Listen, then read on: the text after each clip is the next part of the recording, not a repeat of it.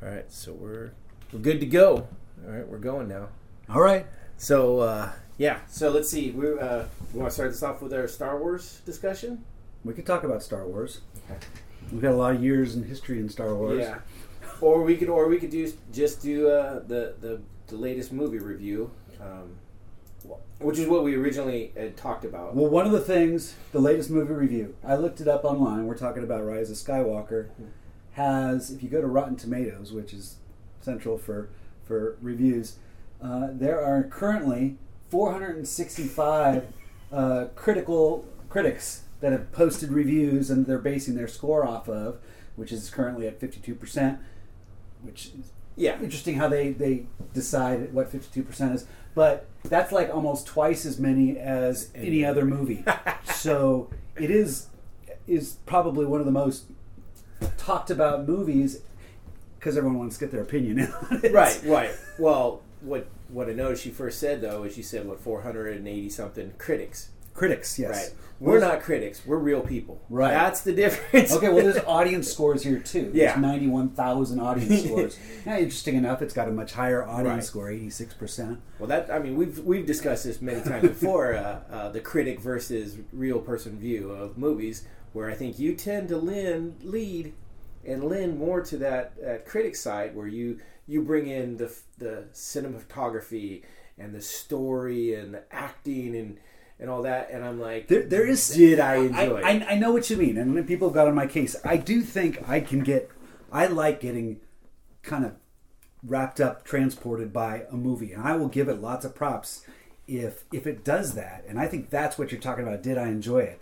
Right. And I will think, yes, there's a lot of things that can take me out of a movie because I'm so ticked off that they're not thinking about, it's like, what line of dialogue was that? That's ridiculous. Or I guess maybe sometimes the cinematography can bug me. Well, that's what I mean, though, is you take a different take on it. Not always a negative, but sometimes a movie that I may find a little more boring, you'll be like, oh, but the scenes and the way they did it, and I was like, they didn't blow anything up.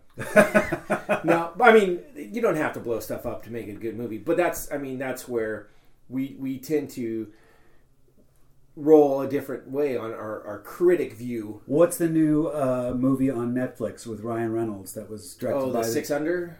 Yeah. Have you seen that? I have not seen that yet. It looks great. I'm excited to see that. Okay. I haven't watched it yet because I have the problem with who else is in the house with me to watch things, so I have to it doesn't watch things on my own time. Yeah. Okay. And I've been trying to catch up on I've been watching Witcher, which okay. is another one which I think is great, and my wife doesn't like because there's blood and gore and magical creatures. I don't know. She doesn't. We're gonna start watching the same things too, because I have not seen Witcher, and we're watching the new Star Trek Discovery. We're not. I guess it's a couple years old, but I just signed up for the CBS All Access because I got to watch. Picard. So I can watch Picard, and it gives me access to all those new Star Trek shows. That is definitely something. So yeah, we definitely need to kind of to sync up our watching because I was watching that. I watched Marvel's Runaways. Uh-huh. That was one of the last ones I watched too, which you probably haven't watched at all. No. Yeah, we watched that. Matter of fact, funny coincidence, we were looking just for something to watch last night and came across that 70s show. So threw up the first 2 episodes of that. I have not laughed like that in a long time. First 2 episodes of the show, of that 70s show, the very first season. Yeah, exactly. And it's like I've probably seen them 2-3 times before back in the day, but just how good they were with just being funny. I think it's a funny show, but I think the mother father make the show. Oh, they do. I think they are definitely one of the best part of it. I think the interaction between the kids to me also, but I also see some of how I grew up hanging out with some of my friends, in some of that. I think that 70s show. No, maybe they took it from something else, but they have that classic shot where it's a camera's in the center and it spins around and they all just have something to say. Right. Usually they're smoking something. That's one of the first time I remember seeing that. I think that's something they introduced that just got caught on. That's one of the best parts. It's always really really fun. That's with people out of that. I think it's the first episode they do that. They're down in the basement smoking pot, right? Mm-hmm. And so two of them are talking, and it's going spinning back and forth, and then every now and then they stop on Kelso, which is Ashton Kutcher, and he's just laughing. Like, he's just lit to the T, and he's just laughing, and then they spin to another guy, and then they'll come back, and he's just laughing. And you're like, that's classic, because, he thinks he's part of the conversation, but he really is somewhere completely else. But yeah, that's a great shot. That's one of those series that I've only seen some episodes, so I know it enough, but I wouldn't know it enough to... Hang on, we're going to pause for a moment. My wife's calling. And we're back. All right. That was a quick phone call from my wife asking me what kind of beer to pick up. I thought that's kind of cool that it was Racer 5 or Little Something Something. Definitely the right choice on Little both Something local Something. Beers. We're in Sonoma County, so we've got some good breweries here. Yeah, so that's the other thing with this. Once this becomes a full-fledged podcast, we're gonna work this in. I think we definitely have to be drinking. Oh, we could do like beer movie pairings or something like that. Well, I didn't want to just lock it down to beers. Okay. Because I know you have you like your scotches and your things like that. And I kind of like my girly mixed drinks. So I thought we could kind of combine that. I'm going to be completely dead honest. We're stealing this from a different podcast. Okay. From the Harry Potter and the Half Drunk podcast. Right. Okay. I listened to that and I thought it was a great idea because what they actually do is they'll be doing a certain topic and they will, not every time, but they'll put a drink to it and they'll name it, or design a drink to it or find something. But I think we could do something similar to that. But I also do maybe we do. Like, well, you talk about any types of drinks. I did a friend. I don't know if we can say names on here, but we can always delete. But I gave Alicia a bourbon horror movie pairing. Oh, where I got a collection of bourbons, which was in just some variety pack, and then I replaced all because it talked about all the things that enhance each different type, and I used those little things and I related them to different genres of horror movies. Nice. This was just last year, and I wrote up. I made it part of the label and gave it to her. I thought that was kind of cool. Well, I think that's and that some of it was made up. I did try to read, what the bourbons had and try to relate that to a genre. So I was trying to be thoughtful, but I was also trying to be clever and give her bourbon. Right. Just trying to get you drunk. Right. So no, yeah, I think that's awesome. But I think that we should definitely make this part of that. Yeah. Yeah, like tonight I'm drinking a new Fog Belt Paloma, which is a cocktail IPA, which just came out last week and is super delicious. Nice. And you got your little something coming. Something on the way. Yeah. So yeah, we'll definitely have to make that part, and we'll make a whole segment about it. I think that'd be awesome. All right. So now we're going to go back to. Do you want to do? Let's talk a little bit about Rise of Skywalker. Okay. Yeah, I think just because that's what kind of was the gist of how we. It's like we're going to get our foot in the door with this somehow. Right. Why not talk about something that everyone's talking about? Right. And we saw it, and we both had questions. We're like coming out of the theater. We're both like, "What the hell was this?" And did you get that? And so we definitely had questions. I know you've seen it 3 times. I've seen it 3 times. I saw it twice. So and your first, you accused me of. Did you like it? I mean, of being a little too overly critical. I don't think that was an accusation. I think it's. I'm just saying that I did enjoy it. This was one of them that, and I think this is a nod to J.J. Abrams as a director. He has a very effective way of making scenes just kind of come alive. Even if I do have criticisms of the trilogy. Right. As a whole and how it fits into the Star Wars thing. I think everybody does. Right? Well, yeah. There's 465. Yeah. And criticism can be a positive. You can have a positive. Yes. Yeah. Right? Or no? No, you can. It's like traffic. Traffic is you can have. Someone says there was lots of traffic. Well, was there good traffic or was there bad traffic? Right? Is that the same thing as criticism? No, because I would say, when they say critics, right? Some of them. I mean, you take Siskel and Ebert, right? They were critics, and they were critical of movies, but they were critical and they gave them whether there was bad or good. So I guess you could have good criticism for a movie. I remember watching Siskel and Ebert when they did the review of Return of the Jedi. Oh, way back.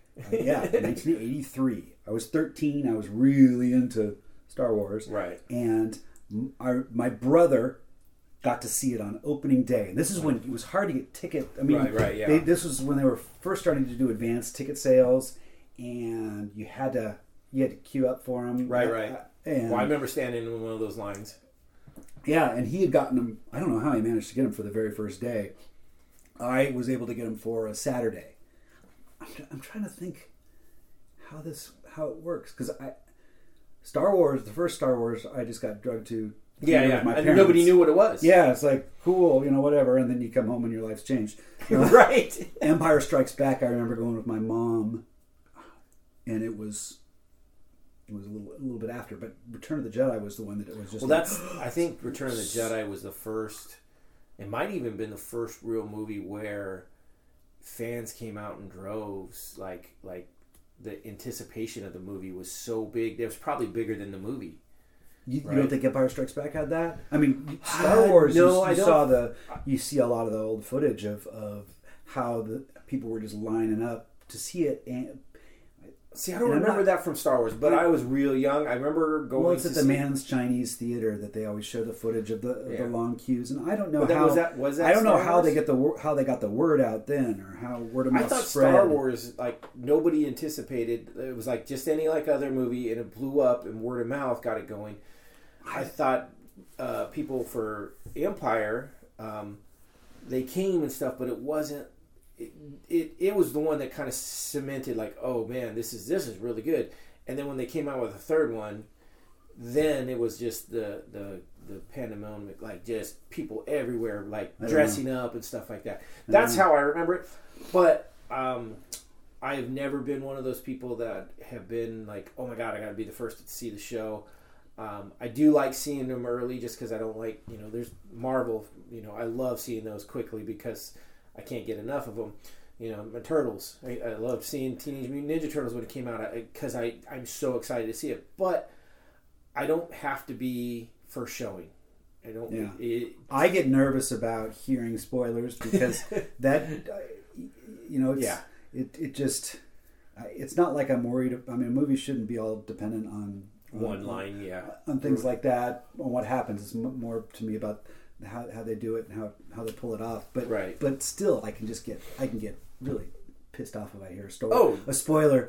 So I like to see things early, and I also like the big crowds. In fact, and I made a comment, I think, at Rise of Skywalker, because they, for the last couple years, well, there was crowd. Well, first off, you're not lining up anymore because you do assigned seating ahead of time, because they converted all the theaters here. Yep. So they all have the reclining seats, and you reserve your tickets. That's only within the last 2 years. And you have your reserved seats, right? So you don't have to line up to get the best seats. And what I found was, even though it was a packed house, which was, and we were opening day, it was, I could not see another, except for our line of, I could see you on my side, my wife on my other side. Couldn't see anybody else. Could not see in front of me. We were like in the high up rows too. So, but you couldn't see all those heads, and I kind of missed that. I missed that from the.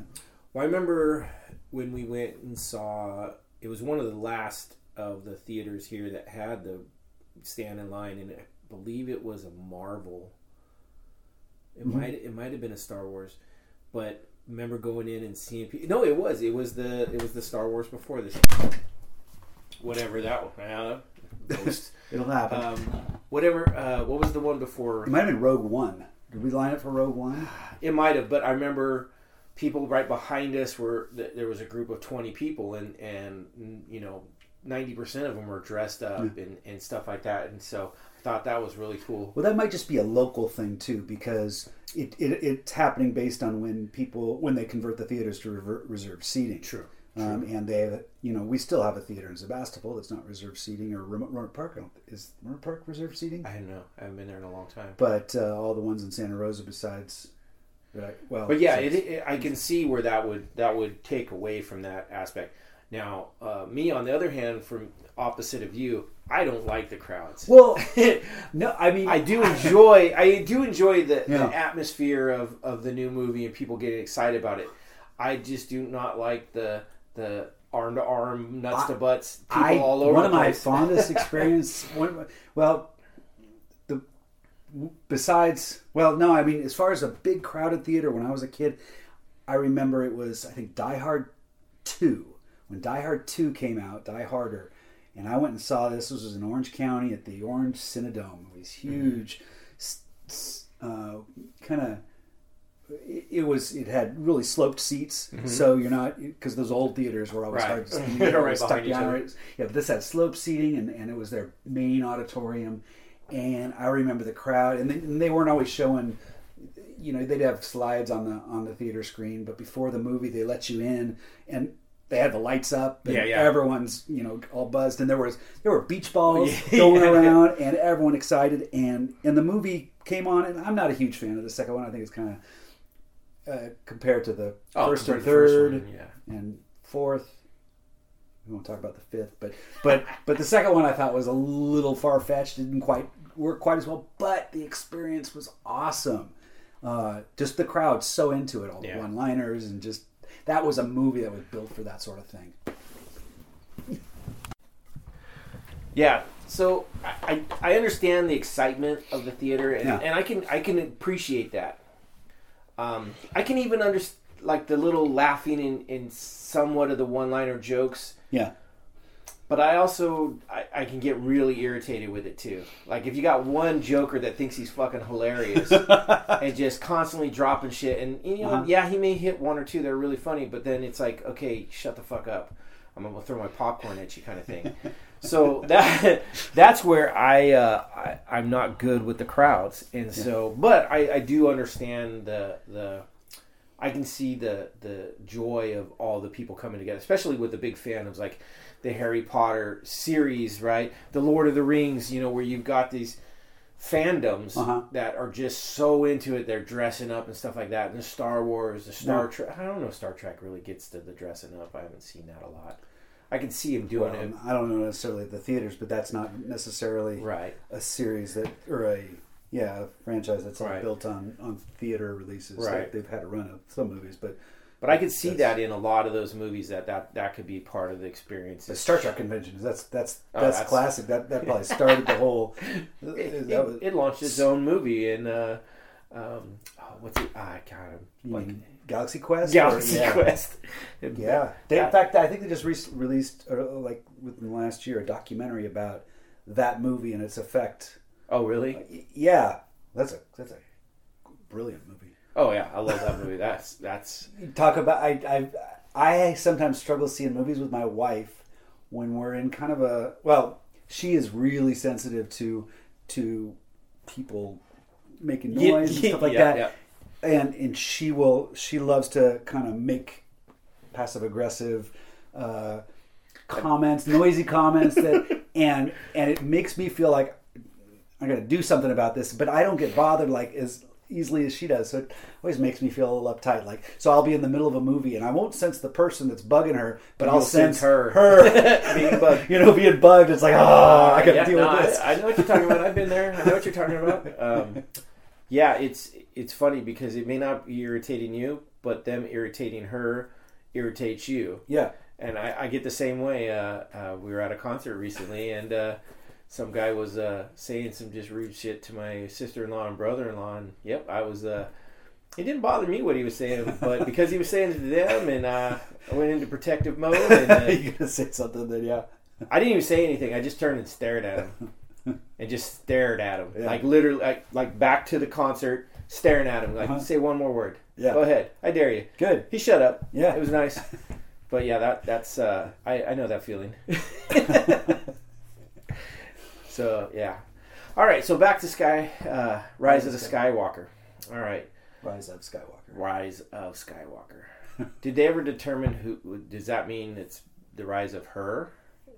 I think in the end that was she took the Skywalker name, which I thought was cool. And there was also Kylo got knocked down into that chasm and he pulls himself up, so that could also be considered because he is. That's reaching, but yeah, he's a Solo, but he's got Skywalker blood because he's Leia's. So I'm gonna change. I know what you're saying. When I was watching the movie and he fell, I thought, well, maybe that's where they got the title because you don't really put it together until she takes the name at the end. Right.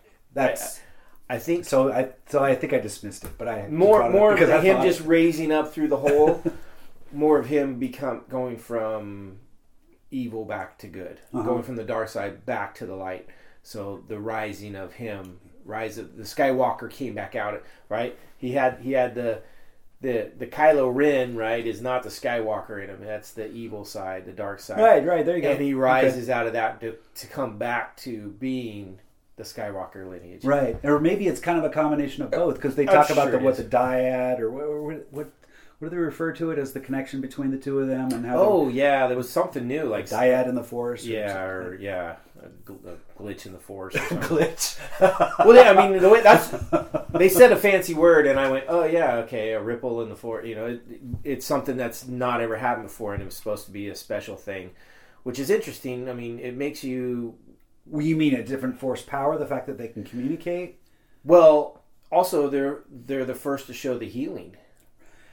No, well, actually, in the movies. That's fair. But the day before, if you watched Mandalorian, Baby Yoda, the asset, right? Yeah, we're not going to call him Baby Yoda. No. Healed someone. So that was the first time. So now that is maybe that's supposed to happen before the rise of Skywalker? Yeah, Rise of Skywalker. Yeah, because the timing after the Mandalorian is taking place after Return of the Jedi. But before what's the Return of the Rogue One. Or no, I'm sorry. What is the first Rey? God, I'm horrible with these. Force Awakens. Force Awakens. Yes. So it's in between that time. It's in between that time. Okay. Yeah. Interesting. But yeah, they did kind of. I mean, the Last Jedi was the first. The movie, the second in this sequel trilogy, was the one that introduced the ability to I say that, and yet in Empire Strikes Back, Luke and Leia can communicate. They did, not quite in the same way, and they did, but it wasn't like having a conversation. It was more like thought sending and thought receiving. Right, it's definitely more so in Last Jedi, the way they almost. It's more like if you took and did it in a layman's terms. It's more like, okay, I'm going to throw a paper airplane with some words on it towards you, right? And you might catch it, you might not, and I don't know, and you can send one back. Where that's the Empire Strikes Back. The Empire Strikes Back, and now what they had was just like walkie-talkies. Like they're just hey. Right, even more that they're like in each other's eye space or texting, and you don't know if the other person receives it versus live streaming. They did, yes, very. Yeah, that's a good one too. Yeah, I texted, but I have no idea if you read it unless you got Apple. Kind of tells you a little bit, which the Force might give them. Yeah, okay.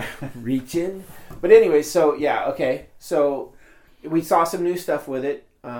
We saw the new color. And that probably, you look at a lot of the critics or the audience reviews, that some of them were ticked off at introducing some of these new Force. Yeah, I don't know. Isn't that what movies are for? Is to introduce new storylines to add potential openings to new movies? Yeah, I mean you can't just keep it flat and replay the same story. Which I guess there was some criticism about that.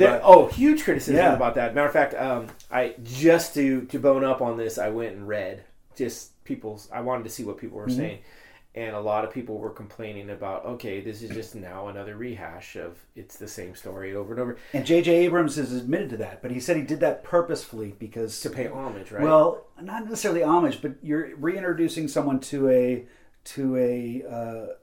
a world. I don't know how he put it.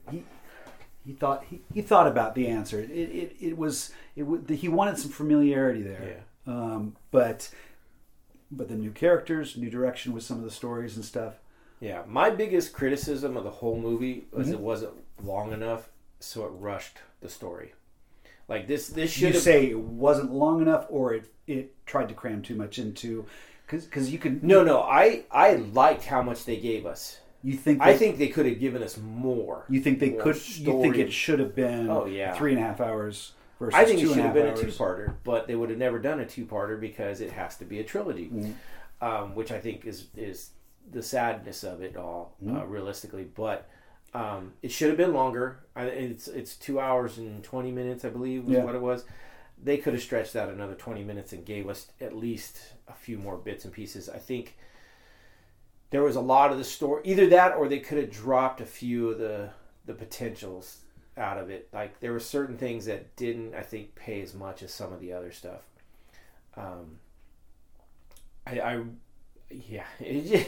There was just so much going on. It was hard to keep it all straight, and I don't think they paid any of it enough of the details to really make it what it was. I get that. I think they felt one of the things that I wish that they would have done. You talk about how they had to lock it into like this 3-part trilogy. Yeah. I think they were trying to. I mean that was the plan from the beginning. It was. I wish they had a story arc for the whole trilogy developed from the beginning. Oh God, yes. Because that's the one thing that when you watch this trilogy, you know that one person wrote the first, another person wrote the second, and another person wrote the third, and it shows. And as much as I like the direction of where J.J. Abrams took the last story. I think it probably satisfied the most amount of people. It got a lot of good. I think so. Yeah. Yeah, I mean, you're going to have critics on both, or people on both sides. Right. Some people that loved Last Jedi, like the direction that movie was going, and I thought that was interesting. Some of the choices it made, but I would have rather seen 3 movies from that director, or 3 movies from J.J. Abrams, or some sort of thematic element, or some sort of consistent story where even if you got 3 directors, but you had a consistent story arc, so that could. A consistent story. Well, I think part of what happened is the directors, they changed the story, right? They drove the story. And was Abrams the director on the first? He was the director on the first and the third. And yes, right. And he wrote the first, right? But it. I don't think he's. I think he said it was more of a, putting a lot of pieces out there. Right. For the next, and he was not planning on doing the third. Well, this is what I heard, and this is what, or should say, I read. I didn't hear it directly, but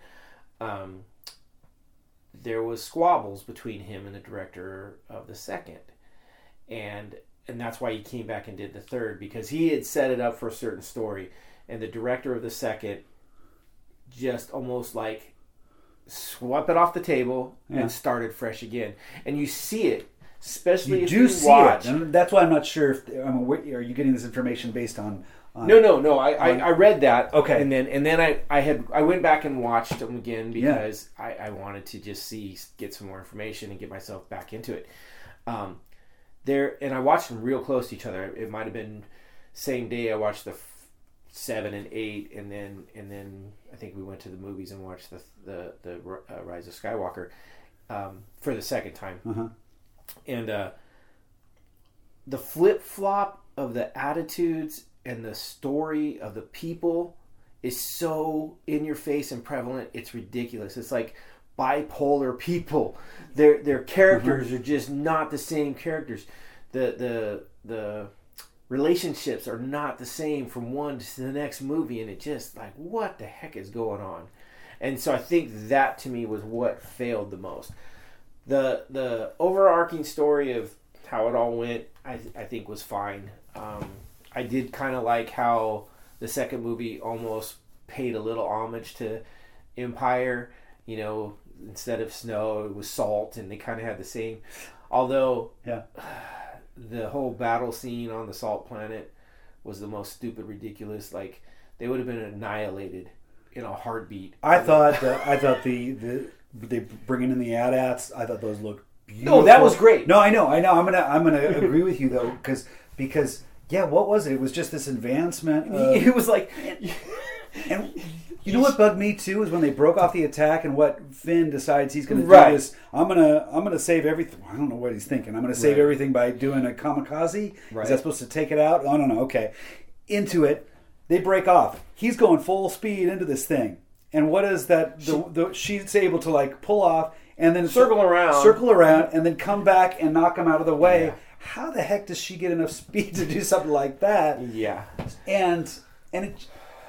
Yeah, that was. I liked the sentiment. I didn't like the delivery. I thought that movie was so concerned about.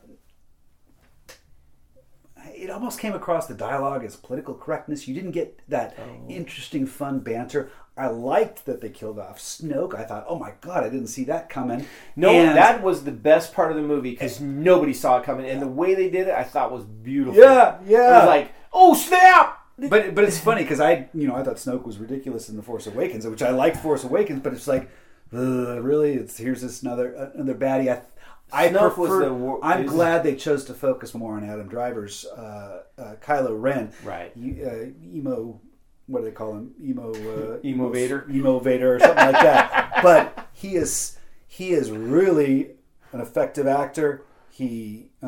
So is Rey. That's what I liked. That was I thought the second movie didn't pull it off so well. I thought it was kind of silly, some of their back and forth. But the Rise of Skywalker, that was its strength. And this is where the story lost me, and I just I was like, I just never bought the love story. And to me, that was the weakest part of the movie. Yeah. Although that's the weakest part of the movie on all of them was the love interests. They never sold it to me on anybody. Yeah. Right? It just the whole actually. The one that sold it the most was in Rise of Skywalker, where you had what's the pilot? God, I'm stupid on names here. The main pilot, the Han Solo character. Yeah, the guy, the main Davis. Yeah. No, that's another role he's done. Poe Dameron. Okay. And the little bounty hunter girl, whatever that catches him. Yeah, they had the most and best chemistry, and it was so quick. They hardly had any screen time. But I agree that. But it was just that's something I think J.J. Abrams is good about, kind of throwing in kind of that more two-dimensional but effective banter that makes things a little bit more fun. It's not right, but they had the best chemistry out of any of them. It's like Rey and Kylo Ren. I wasn't buying it. Yeah. No, it was just whatever. I know there's tons of people out there that are just loving it and they think, oh my God. And then the whole thing with what's his name? Finn. Right. And his love obsession with Rey in the first movie, and then all of a sudden he flops over to the Asian girl, right? And then he kind of dismisses her, and then all of a sudden this other chick and really just didn't. But he always had this pining thing for Rey that was more annoying than anything. It's like, come on, it's like fuck, make up. It was like they were trying to force that one. Well, that's where they didn't know where they were going with the story, right? And but it's like they kept trying to force it the whole time. Yeah. The first and third one. Although you could look at the original Star Wars Empire Strikes Back. I mean, obviously they didn't think that Lucas didn't plan on them being brother and sister, or he wouldn't have thrown in that big kiss. I don't know. You think that he knew that they were going to be brother and sister? In fact, I remember seeing. I think that might. Okay. I mean, he might have boxed himself in. He had Yoda say there is another, and then he had. Yeah, he had to create some sort of catalyst or something to trigger Luke to finally attack Vader with all his. Right. That's in Return of the Jedi when he senses, sister. What about sister? Yeah. No, and he finally flips out. But here's the thing. So I don't know if you grew up apart from your sister, mm-hmm. right? There's a good likelihood in that you met that you may be attracted. And to me, this is perfect. This is exactly why it worked. Mm-hmm. For one, she's a princess and he's a fucking farm boy, right? You know, he saves her. She's not bad. You know, she's the hot chick of the universe, whatever, a galaxy. So yeah, he's going to be attracted to her, and he's going to follow on that, right? His just raw emotions. So yeah, he's going to kiss her, but he also kind of sits back and goes, "Wait, that didn't feel right. Something didn't happen there. Felt like I was kissing my sister." Yeah. Whoa, hey. Hey, think about this though. If we look at Star Wars: Empire Strikes Back and Return of the Jedi. All right, I got my beer on now. So yep. Back to talking about trilogies. If we look at Star Wars, Empire Strikes Back, and Return of the Jedi, now, which was your favorite? Ooh, I'm going to go with Empire Strikes Back. Yep. Was definitely my favorite overall, just because I loved the whole scene on the beginning of the Hoth planet and the attack. Second, I got to go with Return of the Jedi. Really? Okay. Okay. I really liked Return of the Jedi. The speeders on the right. That was one of my favorite things. Oh yeah. And I'm a big softie, so the Ewoks actually did it for me. Okay. I'm one of those guys that I didn't find them annoying at all. Like if I had my own little Ewok, I'd be happy. Okay. So. Well, you're throwing off my point about trilogies and how the third one is kind of the sets. It doesn't seem to set itself as well as the other ones because it has a lot more writing on its need to wrap everything up. Right. Oh, I agree with you that. To me, I mean, and even certainly in the sequel trilogy, I think that's what it's referred to as the sequel trilogy. That's the prequel. If you look at the prequel trilogy, it almost had the reverse effect though, but it was almost written in reverse too, in the sense that you're telling a story. Everyone knows where it goes, and so. In the end, I think most people like that last one, Revenge of the Sith, the most. You know, I need to go back and watch it because I can remember nothing of it. So I tried to go back and watch them, and so I'm one of those people that I did not like the prequels at all. Okay, well here's what I'd say about them. I am just as critical of the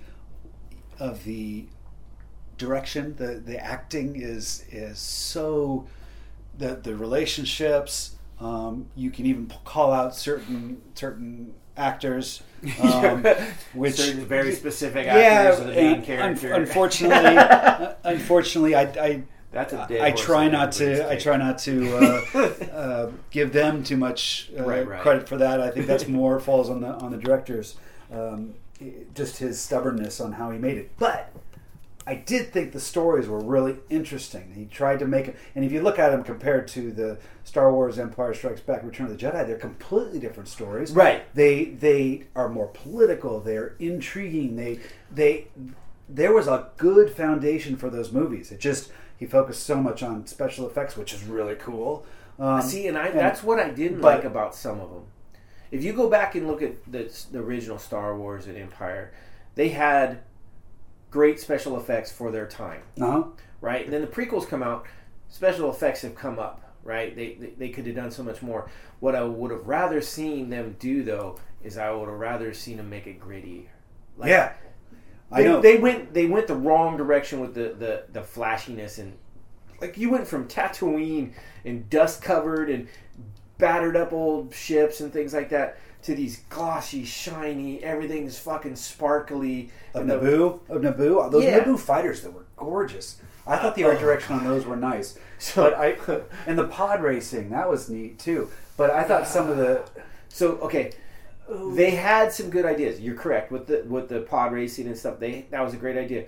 But what killed it was the campy kid. Yeah. Right, that just annoyed me. And some of the dialogue was just and then the fighters were the same thing. You got this kid that can't talk his way out of his fucking anything, and he's up there. Oh, we're going to do this, and all of a sudden, and everything goes. It's like no, that's not what this movie's about. Not you don't just everything comes up roses, right? It was just too campy for me. Qui-Gon Jinn died. That's not roses. And he was the best damn character. He was good. Probably the best actor in the whole... He carried... Well, he was able to carry those scenes even though they're on a blue screen black backdrop or whatever. Yeah, he literally, I believe, was the best... To me, was the best actor. And then... And Shmi, they had a little thing going. Yeah. Then you get into... I just watched the Clone War one. And I liked Attack of the Clones? Yeah. That's the second. Right? Well, there was a Clone Wars animated. No, the movie. Yeah, Attack of the Clones. Where they actually get the clones, and he goes out and finds Jango Fett and all that. Right. You just recently watched that? Yeah, I just recently watched like the first hour of it. I haven't. I was trying to get, because I want to see the third one, because like I don't remember anything other than Annie burns up. Right. That's all I really remember. And so I was like, I got to get more into this. Yeah. So I liked it better than I remember liking it. But there was also some parts that I really didn't like. Like Jango Fett is horrible. His acting is just like blah, blah. I've seen better acting at our local JC. I'm not going to lie. Just it may not be the actor. It may be the direction. But it was just like... Ugh. Yeah. I think the actor was trying to go create a confrontational relationship between him and Obi-Wan, but he was a dead fish. There was no emotion, and I needed something more than I got. No, I think all those movies suffered from a very two-dimensional but I like the cardboard style. Yeah, I like the story of that one the most out of the three, because I think it told a good story. They are good stories, It answered, why are stormtroopers here, right? How did they end up with all these stormtroopers? Yeah. Well, which then it also opened up other questions like, okay, if they were all clones to begin with, they're not all clones now. What was the change, right? Right. So there's another big what? How do you answer that? And then it kind of, I like the fact that it kind of did the whole flip.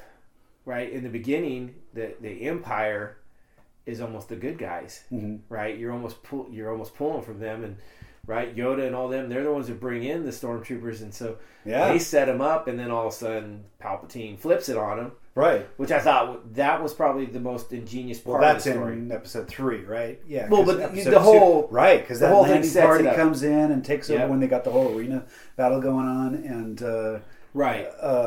Because it's all the battle droids and the it's all the Jedi, and that's another one. It's like that made the Jedi seem so much less to me. Them in there, it's like if there's such these powerful, they should have just like 4 of them should have annihilated the entire droid army. Yeah, it has some. There's one shot in Attack of the Clones, and I didn't watch this part of it recently, so it's been a while. But I remember it's when one of the transports comes down with the stormtroopers, and there's dust everywhere, and you see the stormtroopers like blasting through the dust, and it just looks epic.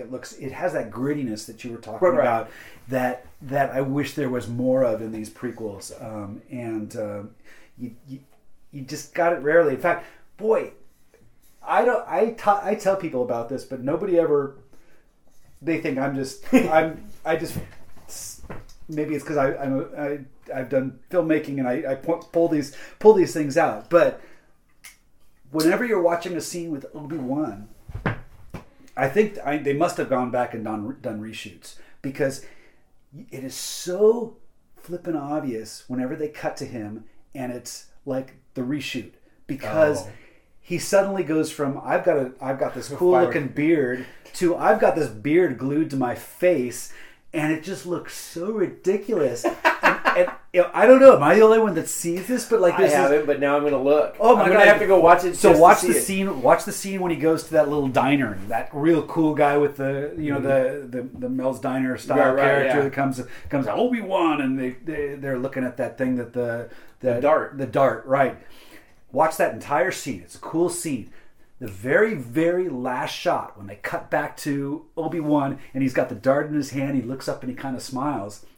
that's got to be a reshoot because he goes from looking like he's this cool nice beard, badass Obi-Wan with a beard and good, the hair that just looks like it's been through, he wore it well, to what the hell did they just glue on this guy's face? It looks like a featherless chicken crawled up on his face and decided a couple months after post-production and had to come back. I'm going overboard, but it just bugs me, and it bugged me from the very beginning. I said, "Oh my god!" It just took me out of it.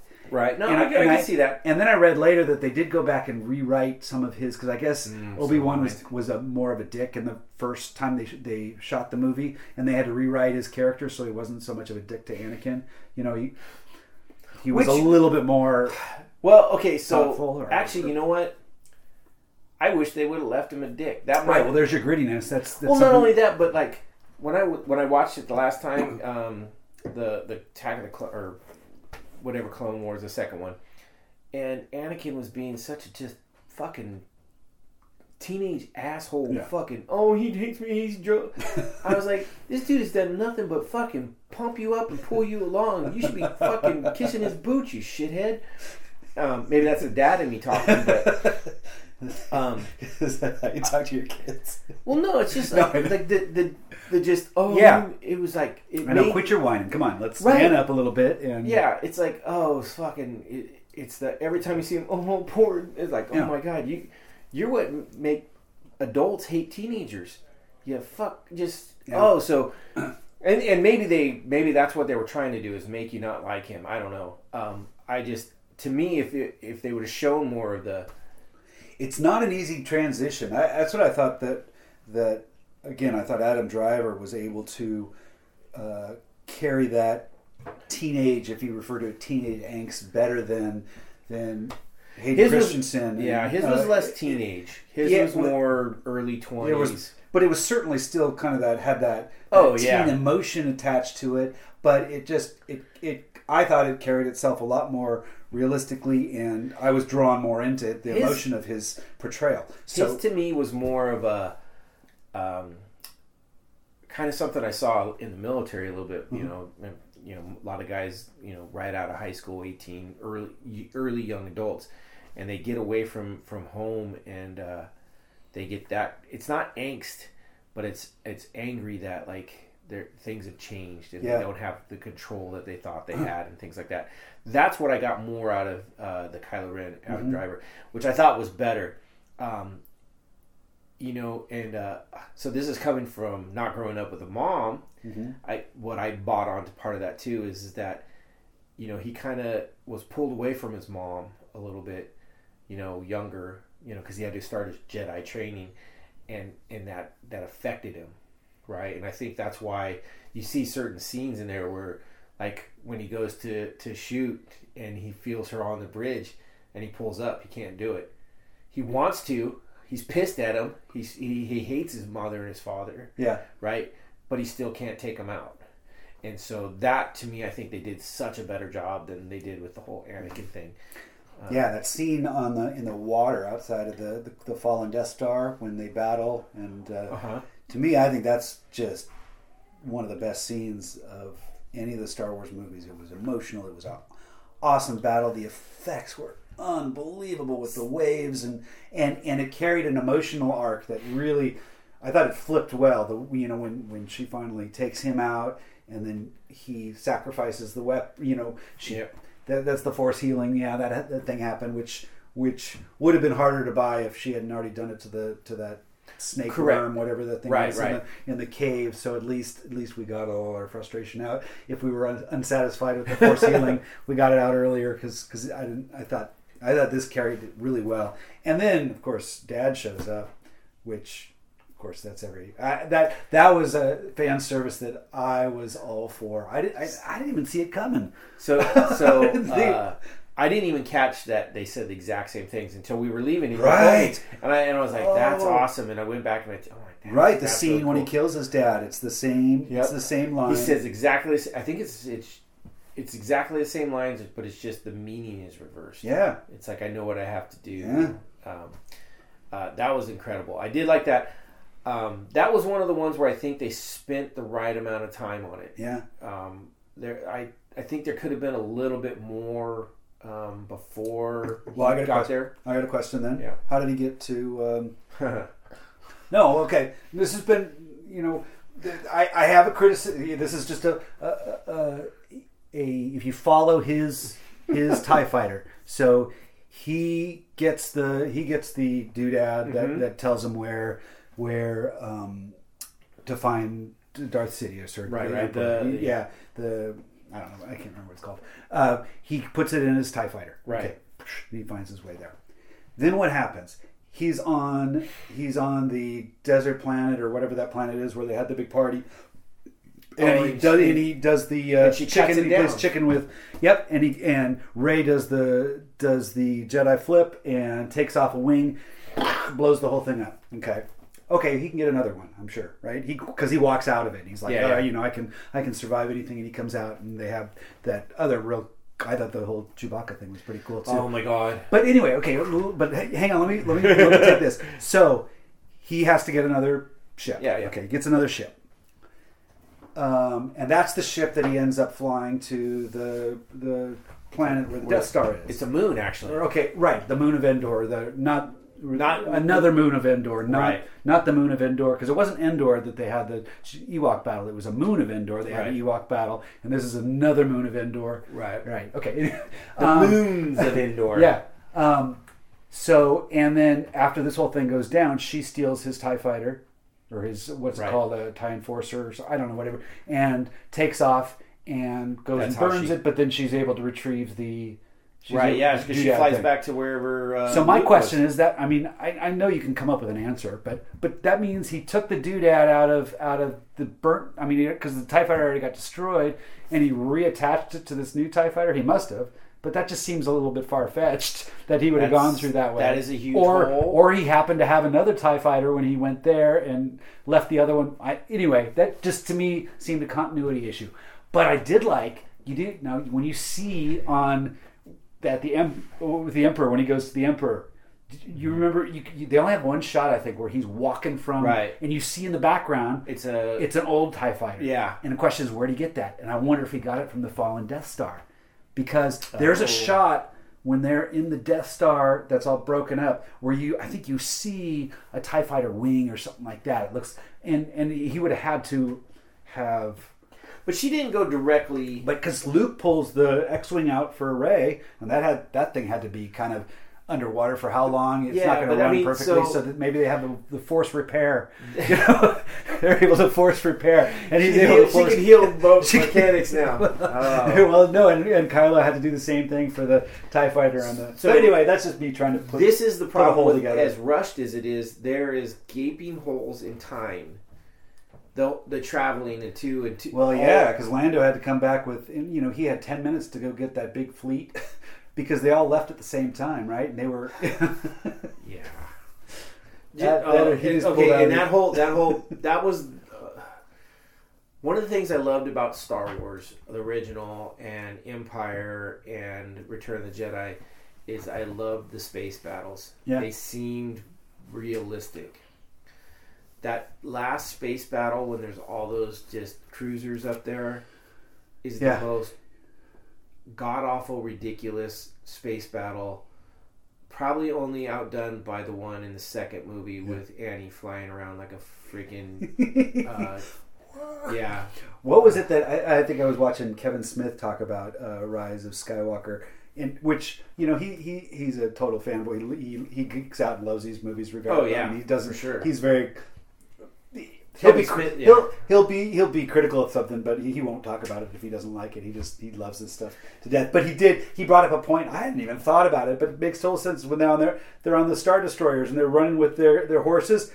Why couldn't if it could have just turned and tilted sideways and they would have fallen off because gravity was there and it's like, oh yeah, I guess that I don't know. Well, not only that, but if you look at all Star Destroyers, they are not flat. That whole scene just irked me to the beginning. It's like, first off, where the fuck are you going to get we can bring these horses. We're going to ride on a plug. Well, this is when they're writing these things and they're trying to say, okay, we can't do the same old, trench run from they have to try something new. They were trying something new. They could have done a ton of different things. So here's my biggest problem is they show one landing craft go in. They show the main group come off, which is their horses running, which means they filled that landing craft with a shit ton of horses and people, right? Probably 4 or 5 times more than you look if you look at what they show, right? And then they show the charge, which my biggest problem with that, I was okay with the horses charging, except for BB-8 heading out in front of them. You said that at the time. I kept thinking about that. Irritated me. BB-8. I mean, you don't think? I mean, it's a wheel. It's like, and a wheel can go fast. Oh yeah, a wheel can go fast if it has a motor picking it up. But you look at the other times, and he has trouble doing other things that are at a lower speed and things like that. It's just not the consistency. Yeah. It just, it just was ridiculous. Then they're battling, and then all these other people come out, and then it's just this, like, where'd these other 400,000 people come from that you have this big battle? Yeah, you mean when Lando shows up with all the people? Well, no, even just the landing craft people on the Star Destroyer, when they're on the side of the Star, there's all these people that it looked like Hoth again. Yeah, all the guys in trenches shooting, and it's like they wouldn't even send anybody out there. They would strafe run it with some freaking TIE fighters and just wipe that whole group out. Yeah. It was. This is one of those scenes that they could probably go through and explain things by, if you read the book and get all these little details, get all these things answered. But you don't want to have to do that. You want to be able to design a scene that doesn't take you out of the scene so much by asking all these glaring questions. Like, couldn't they have had Finn and the girl, the woman he's with? The other when the one Star Destroyer's crashing and they're about to fall and the Millennium Falcon comes up, they land on the Millennium Falcon. They could have just shown a shot of where they get into the Millennium Falcon. I think it's fair to say they got into the Millennium Falcon, but by not doing a quick shot of just doing it, it takes you out of it. It's so like, what the hell? They just took off and where they're going to go flying, and that's sometimes where you think the movie was. As gorgeous as it looked, it probably was rushed. Yeah. They had to write a story. They had to do all that. They had a deadline, and Disney probably wasn't going to let them slide on it. And that's where I would have rather seen them come in with a smaller group, like a very covert type, and somehow get inside and do the battle. Yeah. Or just being outside just didn't fit for me. That, to me. You're still on a spaceship. Yeah, you're still in atmosphere, but you're going up, One of the things that George Lucas was so successful with the first trilogy is that he was, especially Star Wars, because Star Wars, you look at some of the pre-production, some of the footage, and you go, my God, how the hell is he going to pull a movie out of this crap? But he was able to get an incredible film score, put some new special effects behind it, and re-edit the shit out of the thing to make it just feel so effective, and put a soundtrack, not just the music, but he brought a lot of people together to make that happen. And when you watch the movie, it feels like every part of that movie was thought through. They didn't. You see other space movies and maybe the soundtrack sounds flat or he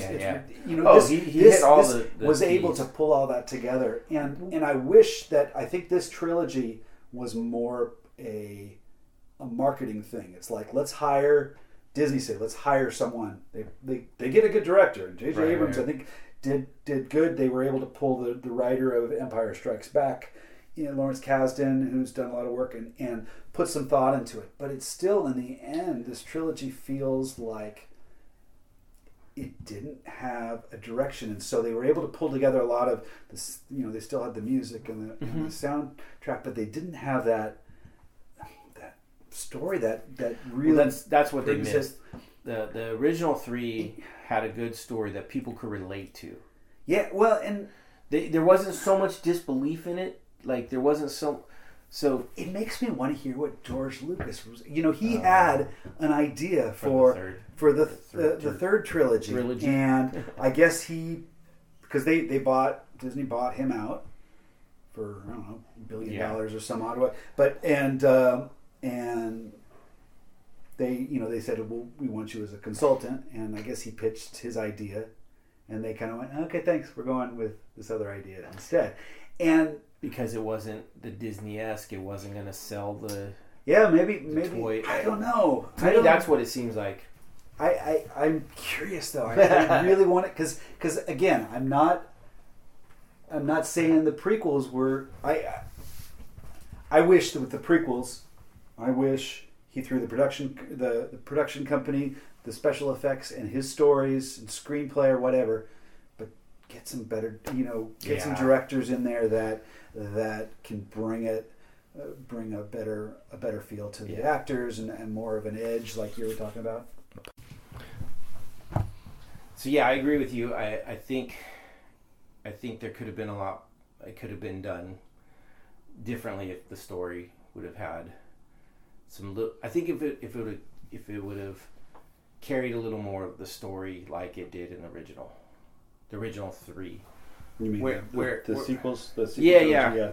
Where I think, because for me, the original 3, the Star Wars Empire and Return, they followed a classic line of storytelling where it's believable with just a hint of magic, right? The Jedi is the magic, but everything else was like, okay, that's not so far fetched. Where it gets to the point where like it gets too much disbelievable. Like in some of the others, like it's just too far fetched to kind of. Now I'm not saying far fetched movies can't work, because Avatar, right? That's completely, but it worked. It just, but something about the way they did, like. Well, Avatar did it well. It brought some themes together that were very human, yes. and gave it a fantastical thing. And I think Star Wars movies work for the same reason when they bring a lore together. That's there's a lot of religion with the Force and it brings something that works well to the stories. Whereas a lot of people got on the case of the prequels when they start talking about midichlorians and taking away some of that. It's like a religion, the faith and stuff, and now you're trying to define it, and that, when people think of it that way as like a religion, that can be a little, I think that frustrating. That's you touched on it earlier, where it went PC, and that's I agree with. That's kind of where it was. Yeah, I think. Yeah, I don't know.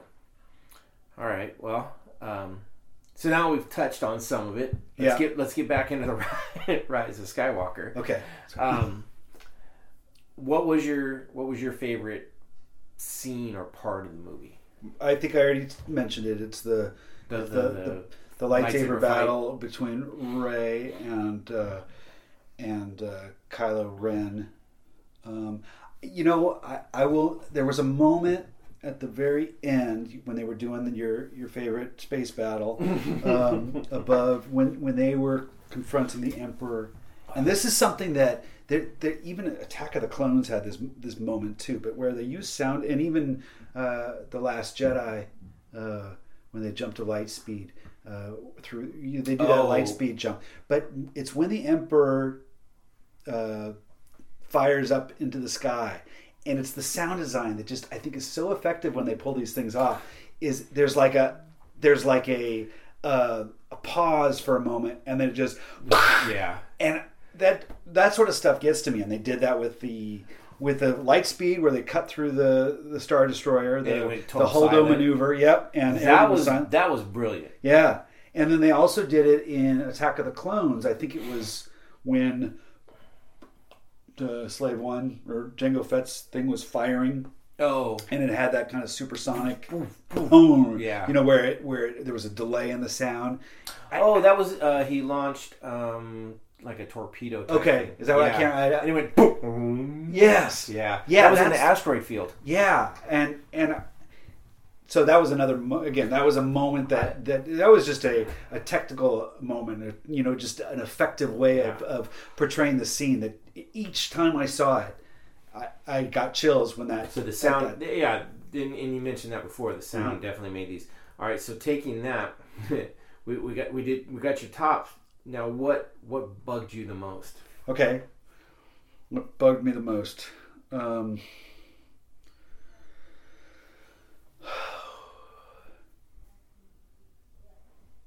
Okay, a little silence here. Start talking while I'm thinking about this, because there were things. Well, okay, so let's do it this way. Let's make it a little bit easier. What bugged you most story wise? There was some stuff at the beginning that seemed a little. Now I'm trying to place the story. It's been a few weeks since I've seen it. So what happens? Kylo. It starts off at where they're introduced that the Emperor is still alive, and that was kind of that was bold that they say that right at the beginning. But I guess they got to move the story along. They go to the Millennium Falcon that's doing it. It's finding the panel. Jeez, in the story. Chewbacca, like that. That was interesting. The death of the almost death of Chewbacca. You know what? It bugged me a little bit. Now I'm just going to say this because I haven't come up with it exactly, but it bugged me. Finn dropping the whole thing when they're sinking under the sand. I didn't tell you anything, and then they never cover it. They never cover it, and I thought that was a waste. To me, I think they were trying to just get a better understanding on his force power abilities, because I think that's or that he liked Rey. I'm not sure. See, I never it trying to be ambiguous. I don't. No. That's a great point, because in the story it does. It's a huge drop, and this is. I don't like the Finn-Rey connection throughout the movie. Mm-hmm. To me, it seems very forced, very one-sided, and not worth it. Right? It's the pining after her, but never saying anything. But then it doesn't work. It's like either be consistent or don't. Yeah. And that, to me, what was he gonna say? I loved you, or I don't think he even thinks or knows he has the Force. If he does, it's never explained. He talks about that was the Force when he rebelled against the storm. But was it the First Order? Well, no. Was it? Well, you're just saying he doesn't know if he has the Force, at least, but he's saying. Well, but I mean, in that case, you would say that okay, well then anybody, Chewie has the Force, and Han had the Force. If anybody that fought back had the Force, no, it's just you did the right thing. Well, I think it might be them trying to honor the Last Jedi's take on the idea that it doesn't have to be in the family. The Force isn't something that just tracks down and stays in the family, that anyone can have it. They have the little boy and they stuff. They did that with the little boy, and I agree with that. Right. I think they were trying to still say that even though they're raised from the Emperor, but why would he choose that moment to say? I really think it was supposed to be, hey, I love you, because that, I mean, I saw a meme, right, which is hard to describe in a podcast, but the meme was basically it started off with a picture of Finn starting to yell Rey from the first movie, and then it just links to 7 or 8 other of him just yelling Rey from each movie, and it's like because that's all it was. It was him it was like him with a bad crush chasing after a girl that just doesn't care and doesn't want to be part of it, and so. I think it does a disservice to him. Like, you take a look at the 3 characters. You got Poe, you got Finn, and you got Rey, right? And Chewie, right? Right. So then you got your original 4. You got Leia, Luke, Han, and Chewie, right? So they kind of play, but it's like he never really lived up. What did he really do throughout the whole movie? I mean, you could have cut him out of the movie, and it would not change it significantly, right? You cut Rey out, and the whole movie's done. You cut Poe out, pretty much the whole movie's done. Right? There's some significant stuff that he does, and he's a very important part of the movie. But you cut Finn out, and really, you might lose a couple things, but you could probably work around those. I don't know. I liked in Force Awakens. I thought he had an interesting story arc because he came from being a stormtrooper. I loved that part of it, but they never did much with it. They never really, other than him killing the general that was such a dick to him, right? Oh, okay, so she picked on him and he ended up killing her. Okay, whatever. Couldn't have done it without a lot of the other people around him, BB-8 and the other chick. BB-8's the one that actually saved their ass by taking the AT-AT and driving that. Right? Right. But it's like, but other than that, he never really. He just doesn't grow. He doesn't bring much to the story, which I thought was horrible. And that's why I don't. Now, and this is where I get irritated with a lot of the way people, and this is the whole people were like, oh well, he had a relationship with Poe, and they're just like trying to force this as like, just because two males bond does not make it a gay relationship, right? They're like, oh, they loved each other. You can love someone in a platonic way and be excited because they're not dead, and be excited when you see them again. But like, and this comes from Ashley, my daughter, constantly like, "Oh, I ship them." Shut up! Like, why can't you just let them be friends and not have to be in a relationship?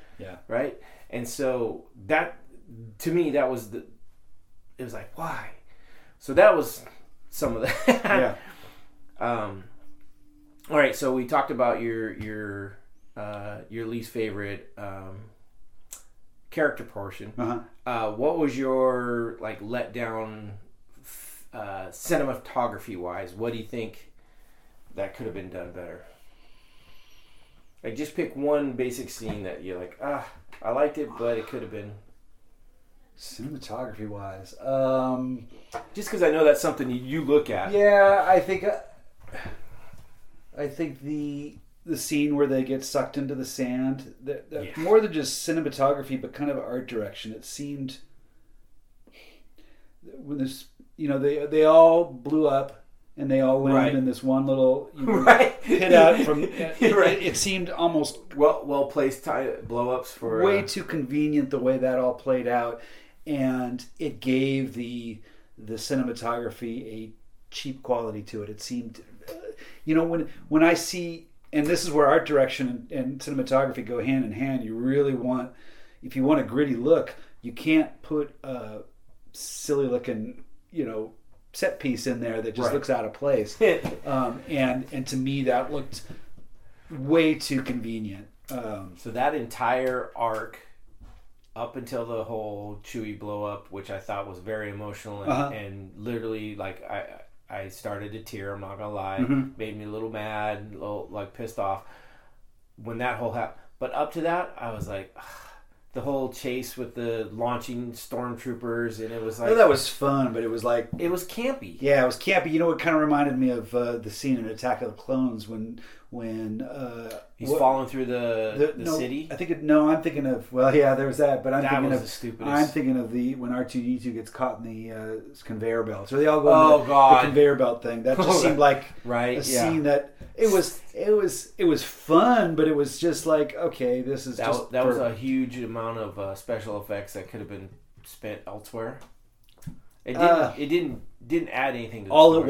It was just let's have a little fun, and I don't mind that, and I think that little chase was kind of fun, and it was I liked the delivery of some of the lines with when they could fly now. I thought that was well delivered, but so for me that was okay. Let's throw in some toys that we can sell. Right, so the little cart launcher and the flying. It showed again how poor shots they are when they need to be, and how good they can shoot when they want to. It's like, come on. It's like, oh, we can't hit him until I really need to hit him, and then all of a sudden it's this magic shot, and it just got. But yeah, I didn't like the whole fall in. I like the idea of why. I think they could have got there a different way. They could have chased them into a cave. They could have done different things, but yeah, falling through that. Yeah, I agree with you. It's kind of a bad cinematography area. It was very lucky though, because that's exactly where what they were looking for was, and how convenient is that? So you could almost say that is the Force tipping the hand, right? That's fair. That's fair. The whole R2-D2 and C-3PO being on the Jawa, in the one blowing up and him going, what was it, the R8 or whatever, the red one, and it blows up and they go, oh, well, grab that R2 unit. And I watched this, really, you mentioned the Jawa, the R2 unit from Star Wars. I watched this thing on YouTube the other night. It was all about how Star Wars was saved in the editing room.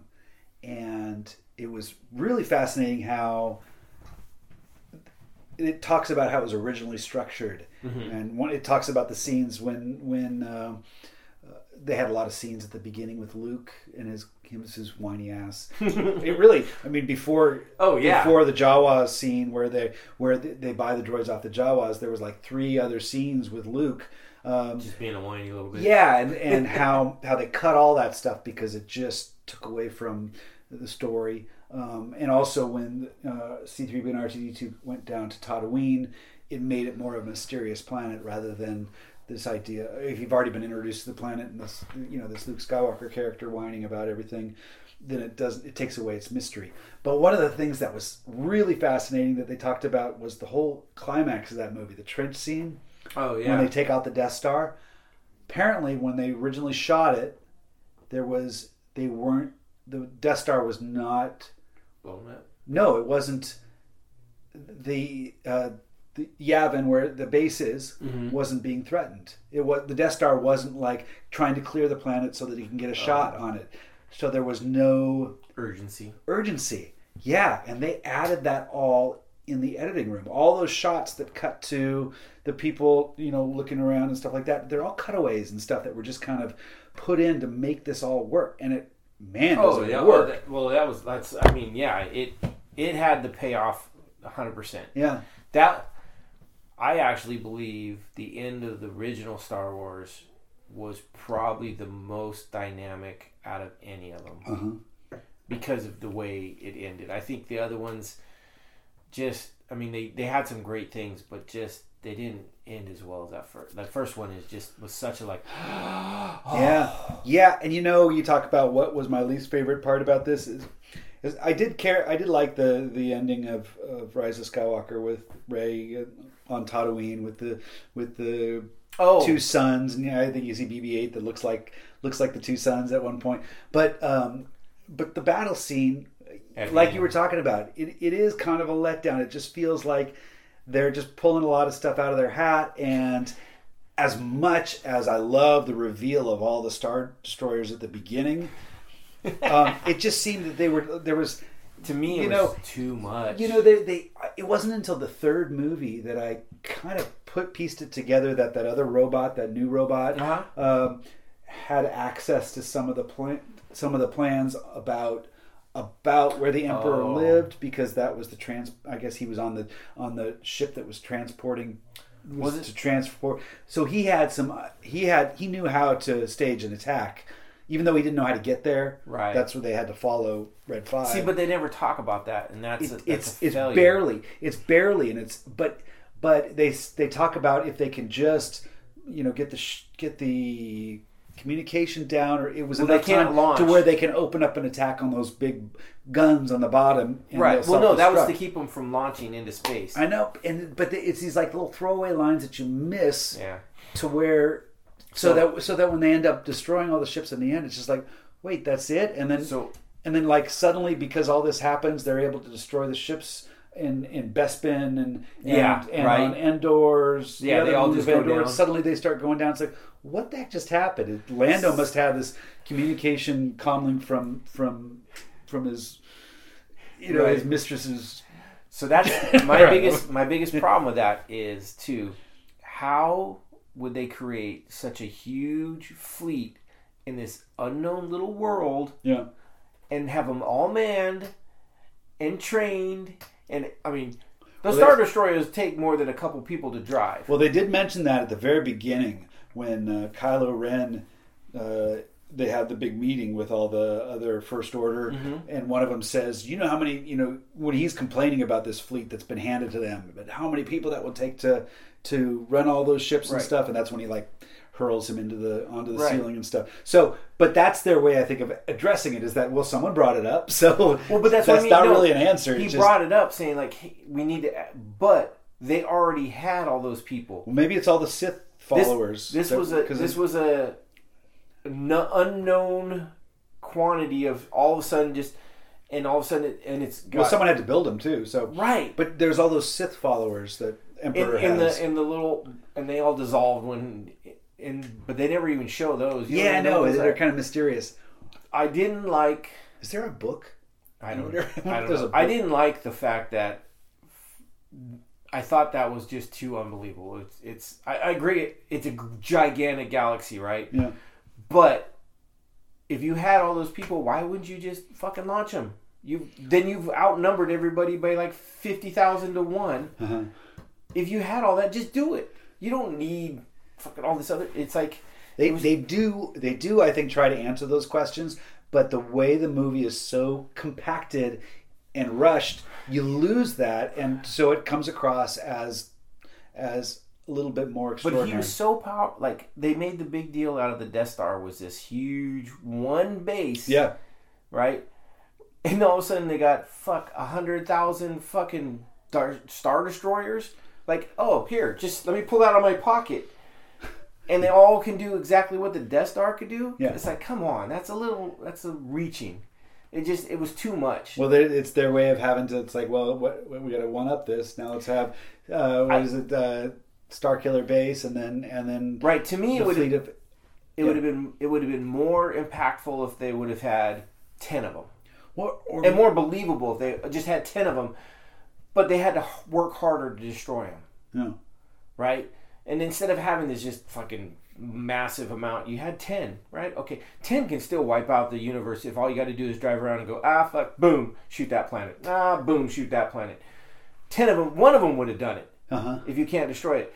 But having so many, it was just so unbelievable. And then, like you said, all these start blowing up, so all those start blowing up too.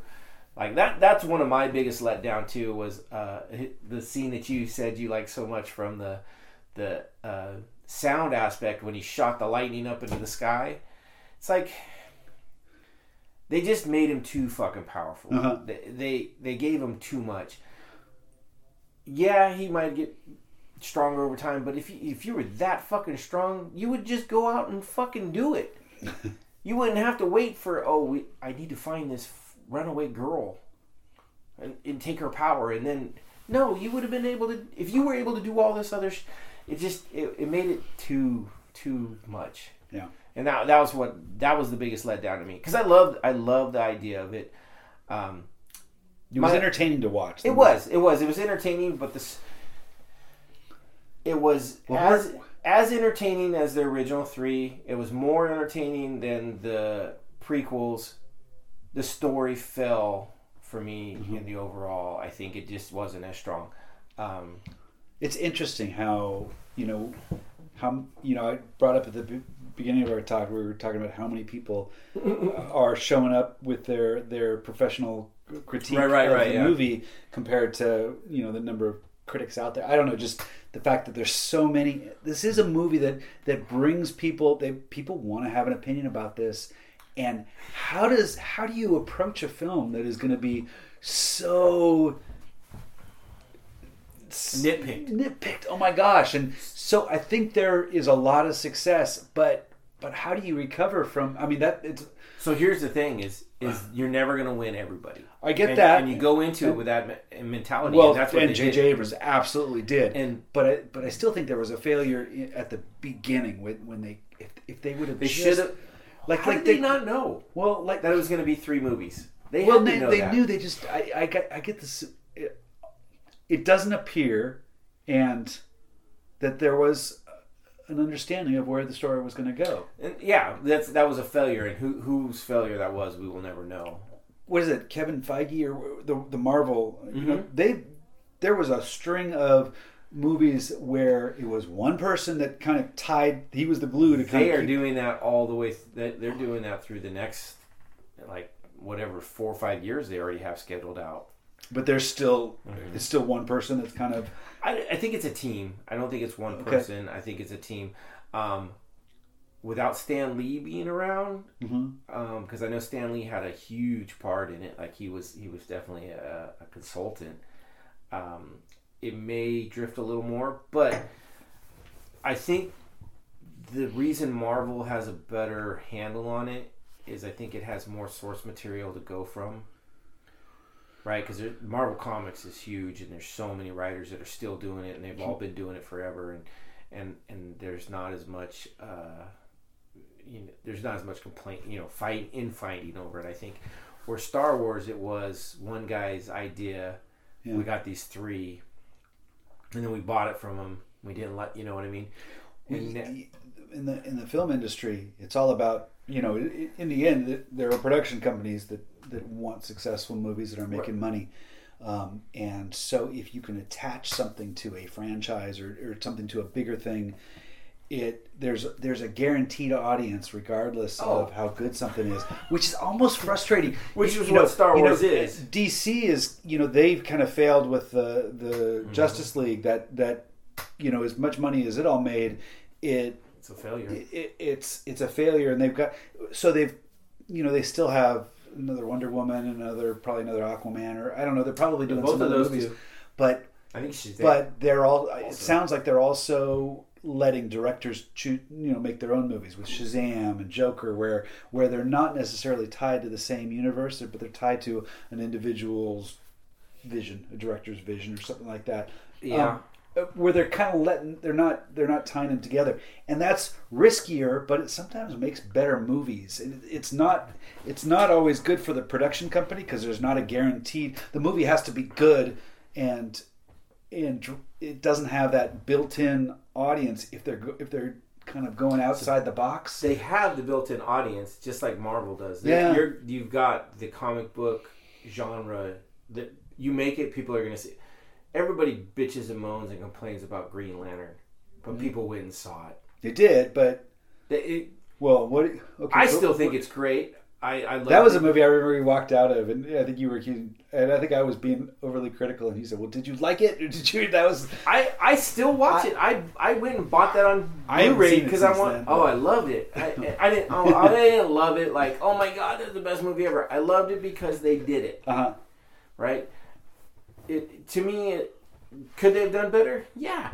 But could they have done better in the first Thor? Yes. First Thor was horrible, right? But they made a second one, and it got better. Green Lantern could have been the same thing. They made a third one, and it got better. I don't know. Oh, the third one's incredible. Yeah, I don't know. I'm saying it did get better as it went. That's what I mean. I thought the first one was good at Thor. They're all good. I'm not going to lie. I like them all. But I'm just saying, people criticize the first Hulks. Right, the Hulks were horrible. They were trash, but people still went and saw them because they were the Hulk, and it got him into the Avengers, and they got better. They can make them better. And what was the second one? The Incredible Hulk, the one with oh god, what's his name from? I know from Fight Club. And that one, to me, when I went and saw that, the first half of the movie, I was hooked. I thought it was awesome, and it was when it got all campy towards the end, and you could feel that it seemed like there was a tug of war between ideas because it lost it kind of fell out. It didn't feel as stable anymore. It seemed like they lost track of where it was going. Well, that was the early days of Marvel, and they were testing the waters, and they didn't nail it until Iron Man. The first Iron Man is what really. Yeah, I just watched that again recently. It's been hard to find on any sort of streaming until Disney Plus came out. Right. And I watched it. Yeah, so it is a good movie. Right, and that's what really kicked it off. You got Iron Man, and then you got the Captain America, which in itself the story isn't the greatest, but it's still good. But they're leader movies, right? Iron Man 1 and Captain America and Thor were all leading up to Avengers. They were almost throwaway movies, and in a sense, they're like, okay, we're introducing these guys. They're origin movies, yeah, they were. Right. And but it got better and it got better, and then the Avengers got better, and Avengers and Civil War all the way up. I personally still think I like the first Avengers better than even the last ones. I think just something about the chemistry and how they all are still getting together. I can watch it over and over, just like Thor Ragnarok. I can watch that so many times it's not even funny.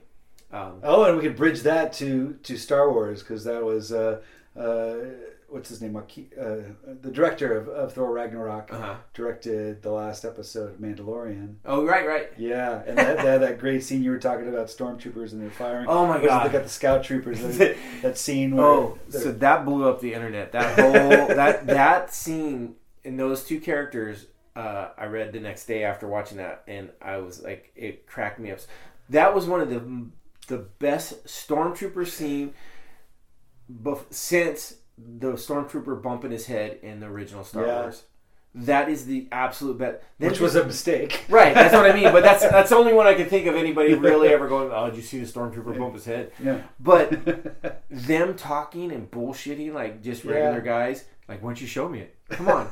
I'm laughing, and then I was like, that's pretty funny. This is and I don't care how many people say it's a bad thing. When he punched the asset in the bag, I was like, that's fucking hilarious. The guy's just a trooper. He doesn't even know what he has. I was upset that they killed the guy. That was rough. They show him the guy that was trying to run back to the ship with him. Spoken right. Guy. That was like, oh, that's rough. And then good choice of vocal actor. I pulled that out right at the beginning of man to take I didn't even know that now. Nick Nolte, that's Nick good. Nolte did the voice on that. But I don't know what kind of character it is, because that's the same sort of kind of pig-like character that was at the Bespin in. But that was great. And then they pick him up and they're going back, and it's like any other. It showed that the stormtroopers are just people doing a job, right? He's like, they told me to pick this up. It's like, I don't know what it is. It's like, oh, it's moving, smack it. And people lost their shit, and I thought it was funny. Then I thought it was funny too. So when he pulled out his pistol and started trying to shoot whatever little can was there and missing, and then the other guy pulled out, I was like, that is the funniest shit ever. And that scene went on for a good 5 minutes. Right. It wasn't like, but that's what was best about it. It wasn't like they just shot and like cut away. No, it was like they shot and shot again, and kind of like, oh.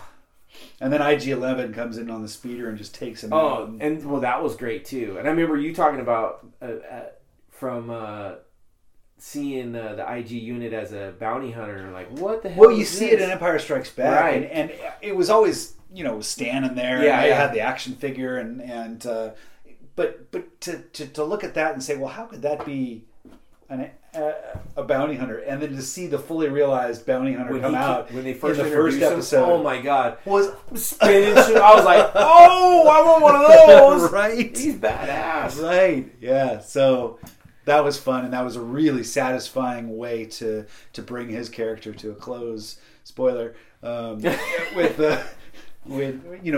he goes through and starts taking people out all over there, but then in the end he does the same thing where he goes through and walks and that's blows it up. Great show. But yeah, they did a great job with that.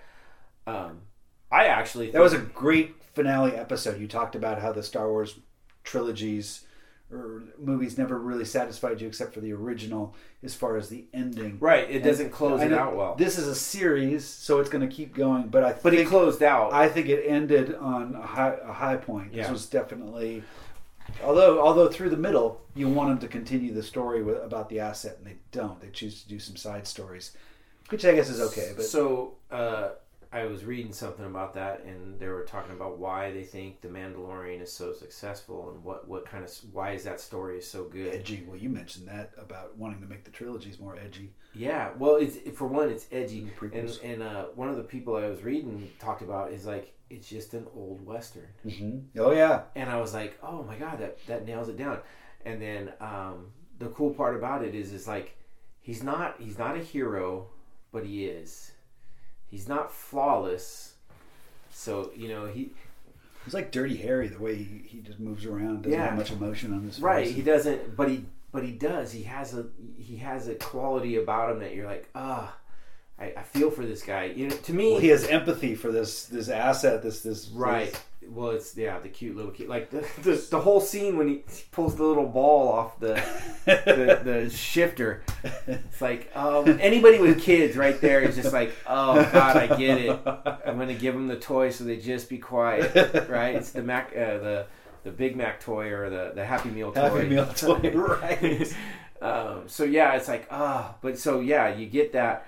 But yeah, I think that was missing in the movies is none of the characters. I mean, Rey probably has the most character like involvement. Like you get sucked into her more. She had a good introduction. You see her playing with Anakin's helmet. Yeah. When she's back on Jakku, and she's got kind of a playful side. And then she's also kind of a badass too. So I think she has the most character, but the other one, like I said, Poe, I could give or take. I like the fact that he's supposed to be this badass pilot. I thought it was interesting that he does all this stuff, and then all of a sudden he's just made the general, right? And it's kind of like that's not really how this shit works. Yeah. You got to work your way. It's just too. I thought that was sad. I think they should have made someone else, and that person could have went to Poe and say, "Hey, I rely on you. What do we do?" Yeah, talk about Poe. What is about the Last Jedi when he tries to pull mutiny on everything, and then Leia and the other and Holdo, kind of bond and say, "Oh, I liked him. It's okay." Yeah, it's like, "Oh, come on, right, no, just because he's got a charming and a wink, that wasn't fair to women." I mean, really? Yeah, no. I thought that was an interesting. Like, no, you're out. You're in the yeah. I mean, it's like, and well, so I know I'll probably catch crap from this from anybody else that hears it, but I thought Leia was one of the most boring characters in the last 3 episodes. I thought she was just stagnant. I hated the whole reveal of her having the Force and floating out in space, and then all of a sudden fucking Superman in it back into the ship. Yeah, I think all that. I didn't mind what they did, but I didn't like how they photographed it because it made it look silly. When they had a close-up shot of her when she opened her eyes and she started moving, and I thought that was effective. And I wish almost they would have made it more mysterious, but the fact that they cut to this wide shot and boom, she does the Superman. You're right. The Superman it made it seem like, oh my, really? Can't you figure out how to do this without making it look silly? Wasn't Yoda supposed to be one of the most powerful Jedi ever? Like, isn't that kind of the lore, the canon, or even Skywalker? None of them ever fucking flew once anywhere. Well, what is she doing? They can pull things. They can pull the objects to. Well, yeah, they do big jumps and stuff like that. I mean, I don't know. I don't think it's none of them survived. Okay, then why didn't when they were on Naboo in the first one? Why did he have to put the little air breather over? Why couldn't he just swim? If you don't need oxygen, apparently Leia didn't need oxygen in space. Do you see what I'm saying? I know. Yeah. They took her like, yeah, she's a Jedi and most powerful motherfucker ever. Right? It's like if she was that badass, why wasn't she doing more? She never even finished her fucking training. She's technically not even a Jedi. Son of a bitch. Which brings me to the other question, and I did go and find the answer to the lightsaber colors. All right, so... Oh, right. So Rey ended up with a yellow lightsaber at the end, which the only time we've seen that was in the cartoons, never in the films. Okay. The other ones we've seen are red, which you only see with the Sith, blue or green, and one had purple, which was... I can't think of his name, but it's Samuel Jackson. Badass motherfucker, yeah. Right, and that written on his... The only one that had purple was him. And I think it's because he wanted that purple drink, kind of, that was yeah. That's his pimp sword. Pimp soul. Yeah. But so I went. I'm like, okay, I got to know what this is about. Originally, I thought it might have to do with like if you're a trainer, if you're a master or whatever, you had green because Obi-Wan had a green, and so did Qui-Gon Jinn and stuff like that. Okay, but that's not what it is. It has to do with disciplines. So, like, if you're more in tune... Not just the crystal that you find? Well, the crystal you find, but it had to do with your force. I guess they all start from the same crystal. They all come from the same type of crystal. Kyber crystal, is it? Or yeah, it had a name. I wasn't that deep into it. But the type of power and how you used it created your color. So... Oh, okay. Green was more into... Where are you getting this from? You getting this from... The internet. Okay. The interwebs, it could be all full of shit, but it seemed... I think it might have been Star Wars. I like it when bands kind of come up with their lore. Well, no, this came from the books, apparently. Well, yeah, I know, but books aren't necessarily canon. No, I know, but this was kind of like widespread. I think it was like one of those ones where everybody kind of fed into it. Yeah, and that's where you start telling more stories, and then they Right. get pissed off if you go against what was in the books or something like that. But So yeah, go ahead. purple had to do with like a balance of power. Uh-huh. Green was a more on the force side, and blue was more on the combative side or feelings. It had to do with like how you kind of did your thing. And Rey's the yellow was God, I can't remember what it was. It had to do with something more like in a balanced state. Peace. Peace. Yeah. Okay. So it was interesting, and apparently the only other time they've shown. Outside of books, the yellow was in the cartoons. There was 2 other female Jedi that had yellow also, okay. Which I thought was kind of interesting, but we had never seen it in the film states. Which made me think like, okay, so we had the question about, okay, well, why did Luke have a green when he was training Leia, and Leia had blue and all this? I think it can change on how you're using the Force at the time. Mm-hmm. So I don't know for sure. I didn't look up that, but I did find out that the colors have to do more with how you use the Force, or how you're disciplined in it. Like, do you rely more on the Force side of it for the magical stuff, or do you use it more like military style, like more combative kind of thing like that? So, which was interesting. I thought that was kind of a cool, made kind of sense. And then the Sith all have red. Just a given, right. Which brings me to another question, and this has always bugged me, and I didn't look it up. Maybe you have an answer. In I can't remember which one it was. Might have been Empire or Return, but Yoda's talking about Vader and the Emperor, and there's always a Sith Lord and an apprentice. Well, this is always in the prequels. Always 2 there are. Always 2. Master and apprentice. Yeah. Right. Always 2, never more. How the fuck is Snoke and Kylo Ren and Palpatine in line if there's only 2? Well, Snoke was just a puppet. He still had the Force. He still was a Sith. That's what I thought. I'm like, did we ever really see him do anything? But he lifts Rey up and is like torturing her in the air and all that. Although we never see him really use a lightsaber. I don't believe. But he uses the Force to throw people around. Yeah. Yeah, there was... Well, so let's follow the Emperor, because he always has... He has Darth Maul in Phantom Menace, and Darth Maul gets chopped in half, and then he's got Dooku. And then Dooku gets... Yoda'd. No, that was Anakin that beheaded him right. with the 2 lightsabers, and then he has Anakin. So that's Darth Vader. So that's when when Vader starts. Was when Dooku was done. Well, he takes on a new apprentice when he brings Anakin back to. He regrows his limbs or puts his mechanical limbs on. But I'm wondering. Who was in between Dooku and Anakin? Was there anybody? Between Dooku and Anakin. Because he cut. There's still... Well, no, because It doesn't happen right after he cuts him down. General Grievous is kind of the main baddie of Revenge of the Sith, but he's not really tied to. So that's what I'm wondering is if Sith. So they just really there might have been one, but we just didn't touch. Well, that all happens in the same movie where Dooku is killed. And I thought Dooku was killed at the end of the Clone. No, he's killed at the beginning of. Oh, okay. Because he gets away from Yoda. That's right. He throws the stuff and Yoda protects the Anakin instead. There's that great battle, one of the better battles in Revenge of the Sith.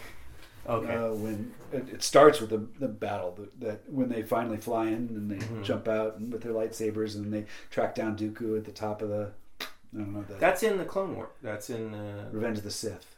That's the opening scene of Revenge of the Sith. No, it's the end of the Clone. That's when the Clone. That's on the planet.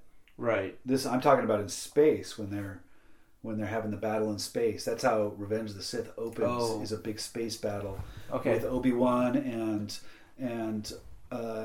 Anakin, and they're flying around, and they've got they shoot those little bombs out that become little spiders that try to disable their ships by I need to watch that one. Oh, you haven't? Okay, yeah. I have, but I haven't seen I mean, recently. Yeah. Yeah. So maybe, that's what I'm missing. Well, and then Vader, right? But Vader dies well before Kylo Ren, so maybe that's when Snoke. I don't know. I don't know if. But do you know what I mean? There's something fishy about that. If there can only be two, is Kylo Ren not a real apprentice? Is Snoke not a real apprentice? I don't think Snoke is. I think he's more of a puppet. He's where he was a clone of. I don't know. He was grown. You see him at the beginning in the vat where they show the Snokes, like he was some sort of experiment where they created Snoke. Gotcha. Okay. I didn't pick up on that, but I know what you're talking about now. That just bugged me through that. That I was just like, how could this guy have been hiding all this time? If they're, right. Granted, there was no Jedi either, so there's not a big. Yeah, I don't know. So Leia, you talk about her being boring. I want to come back to that. Just to put you on. Put me on blast. Well, one of the things you follow Carrie Fisher, right? She became a very polarizing figure in her, in her later years, where she got to a state where she kind of lost her beauty, which she got older. Yeah, and women do not get to they aren't given. It doesn't seem like if you're a public figure, they're not allowed to lose their beauty. I mean, it doesn't seem. If you're ever introduced to, you ever see people women on screen that they as actors they are discovered when they are already older. And they're so it's not, you're not interested in them because of their beauty or something like that, but just because they're a good character actor. But it's really hard to accept a female. I mean, the challenge I'm going to get in trouble for this too. I'm trying to walk a tightrope here, but there is a tendency of not accepting female actors once they've passed their prime. Once their beauty has kind of gone by. It's harder for them to recover from that unless you see a lot of older actors today that. It's plastic surgery that's gotten them this far. It's not, or something. Right. If you know them when they were beautiful and now they are not, we have a harder time accepting them. And I think Carrie Fisher kind of suffered from a little bit of that. And I don't know if she didn't. I mean, I don't think she did any of the plastic surgery. I think her aging into the character is perfect. I like that. She seemed a little sensitive to it, or maybe she just wasn't they didn't write the role. I just thought she was very. I mean, she maybe been trying to be very stoic and very, but it didn't fit what she was before. She was feisty before. I think they had a hard time writing her character because here's my. There's a bunch of men writing for her, and they were trying to make her a princess, but they couldn't pull it off. Well, I think they were trying to keep her as a princess, but they were trying to make her powerful, and I'm all for that. She was a powerful person. Yeah. She had a lot of influence. And this might be, it's more the physical side, and it might have been potentially she might have been having issues just physically moving, mm-hmm. But she seemed to be standing. Like never really moving much in almost all the scenes. Now takes Rise of Skywalker out of it because I know that was done. But I mean, just in general, like if all you ever see is someone standing there mm-hmm. and doing their lines, it just seems a little flat. Yeah, like walk. Yeah, a simple walk, or. Some act. I mean, other than her Superman blowing out the window thing. Well, they didn't give her much physical. Yeah, I know the Superman, but you know what I mean. It's like I would have. She didn't come across to me as powerful as a general as she should have been. Like to me, and I might catch crap for this. Like she had the power of like a Patton, right? Uh-huh. She demanded, my shit is. I know what I'm doing. Listen to my words. Don't question it. Just do it. But her mannerisms and the way she kind of commanded just didn't show it. It was kind of like, oh, I'm gonna do this.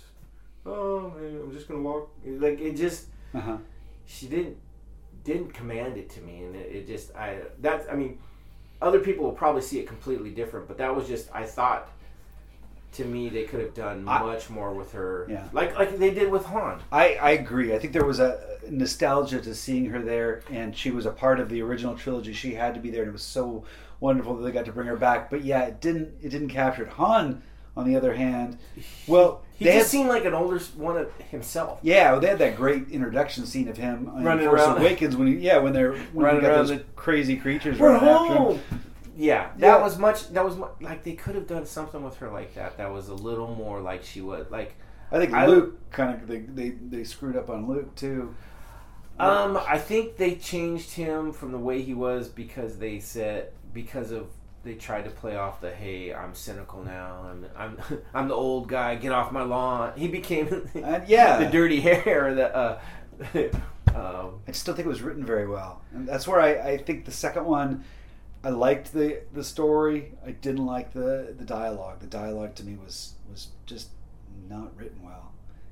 I cringe. That's a movie that at the beginning I tried to get behind, even though there was a lot of backlash with people talking about they killed off Snoke and they I thought that was the greatest part. And they totally made Rey not have any parentage. They made her from nobodies, and I thought all that was really interesting. Oh, they wrapped that up really well, though. I think that was. They did a turnaround on that. Was it a turnaround? Well, yes. If it was a turnaround. That's where I think that they didn't have the writing in there. There was no Emperor in the original. That couldn't have been. Well, that's That's why I think they went too far with saying the Emperor is back. Yeah. They could have just had some other puppet guy. It didn't have to be the Emperor. Yeah. Did they have to do a trilogy? Did they have to turn this into a 9-part series? Couldn't they have just made this a new trilogy that, you can bring back some of these other characters, but does it have to tie to the original 6? Couldn't it just be its own? I think they did. When they there's some sort of it's almost not fair. It's like it takes away from the climax of Return of the Jedi. Oh, it does. 100%. And suddenly says, "Oh, nope, we didn't do it. We didn't really win." Yeah, you're right. They could have. And that's where I'd be more interested in what George Lucas had to say about the story if it were to be continued. It almost seems almost blasphemous to step in and say we're going to do another 3 movies. They're going to be attached to the original 6, and we're going to make it up as we go. As entertaining and fun as it could be, to me it deserves to be more its own trilogy. Let's take this universe and have some fun with it. So what they did at that point, I think, it makes it seem like a cash grab. Okay, because They wanted to make more Star Wars, but they didn't know how, right? So they're like, okay, we got to somehow latch on to the old ones. So they did that, And then all of a sudden they said, well, let's do Rogue One, right? It's still latched onto it, but it's a one-off. Yeah. And it did great. Solo, it's a I can't think of the word. Standalone. It's a standalone, but it's where they show their origins, kind of, right? Did great. So I think. Well, no, people would argue with you on that. It made money, but I don't know. It was okay. Is it a blockbuster? Is it going to be like? Did it win? No, but was it entertaining? And did people go see it? It did good. But did it damage the franchise? I don't think so. Well, that's what some people would say, that some of these Last Jedi, Solo, there was fan fatigue, and they did a little bit more damage to the series, so that they canceled the director. What was his name? Rian Johnson, who directed the second movie. They said they wanted him to write a whole new trilogy, and because of the internet backlash to Last Jedi, that finally got squashed. That's more because he didn't do a good job with that movie, I think. Well, and it's kind of polarized the internet. There's different theories on that. Some people think it's awesome because it's so. Here's how I look at it. Contrary to what expectations. They could release. Well, Mandalorian proves it, right? It's not really tied to the story, right? But it's Star Wars. Yeah. And it's fabulous. Yeah. Everybody loves it. And that's where things are pointing to. They've scrapped the series, but they've got the new Obi-Wan series. They've scrapped the trilogy, the new trilogy from Rian Johnson, but they got the new Obi-Wan series coming out. But that's what I mean. That they're going to try to tie into, because that's where they're chasing the money. That's it. They could put out. We could write it. Let's see. Let's just pick a random character that's not one of the top. Like, I mean, you could go after like Boba Fett and make a movie and people will fucking flock to it. Well, that's Mandalorian. No, Boba Fett. Yeah, actual Boba Fett. Didn't they talk about? They were talking about it, but they didn't. Yeah. But I mean, so do that. Okay, what else could you do? You could. I mean, I'm trying to think. X-wings, right? They could make something based purely off of like a X-wing squadron, right? Yeah. And I think people would flock to it. They could put any piece of crap out there and stamp it out of the Star Wars world, and people are going to watch it.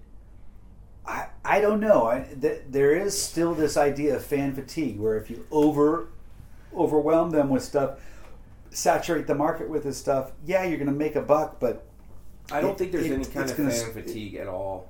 I do. If they announced that they were going to release a Star Wars movie this year, would you be excited to see it? Yeah. There's no fan fatigue. Well, I didn't even tell you what Star Wars movie. I just said a Star Wars movie. Yeah, but you see what I mean? Would I see it how many times? I don't know. All you need to do is get every person, not even every person, majority of people to see it once, and it's successful, right? I mean, if you can, that's the thing is and you're never going to win the internet.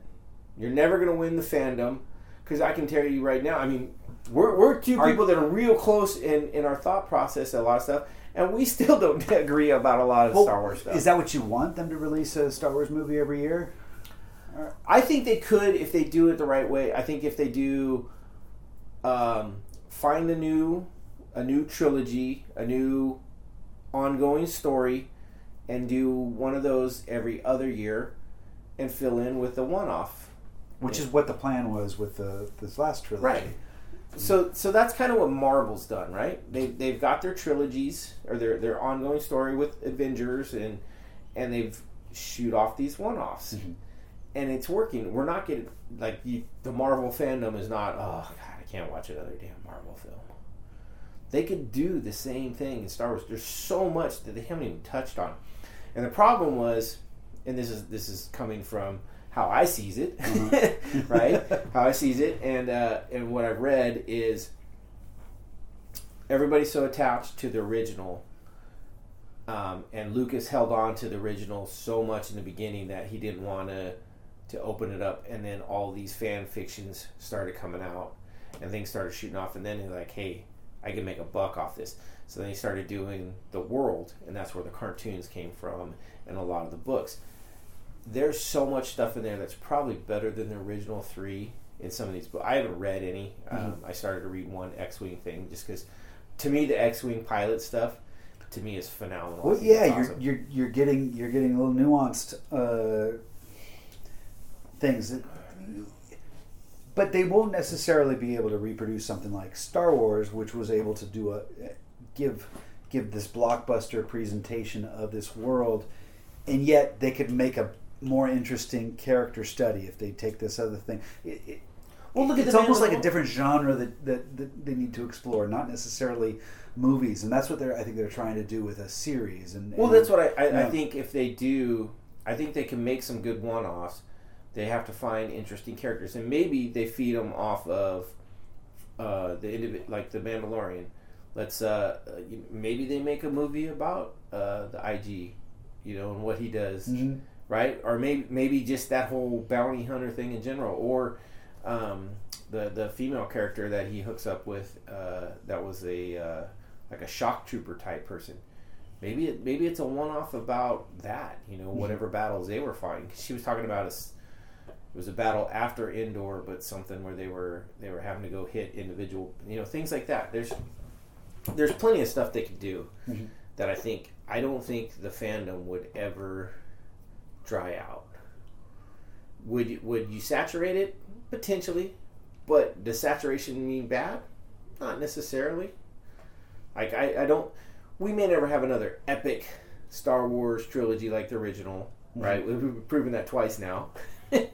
Right, so we'll ever get that? Probably not, but does it mean that it has to stop? I don't think so.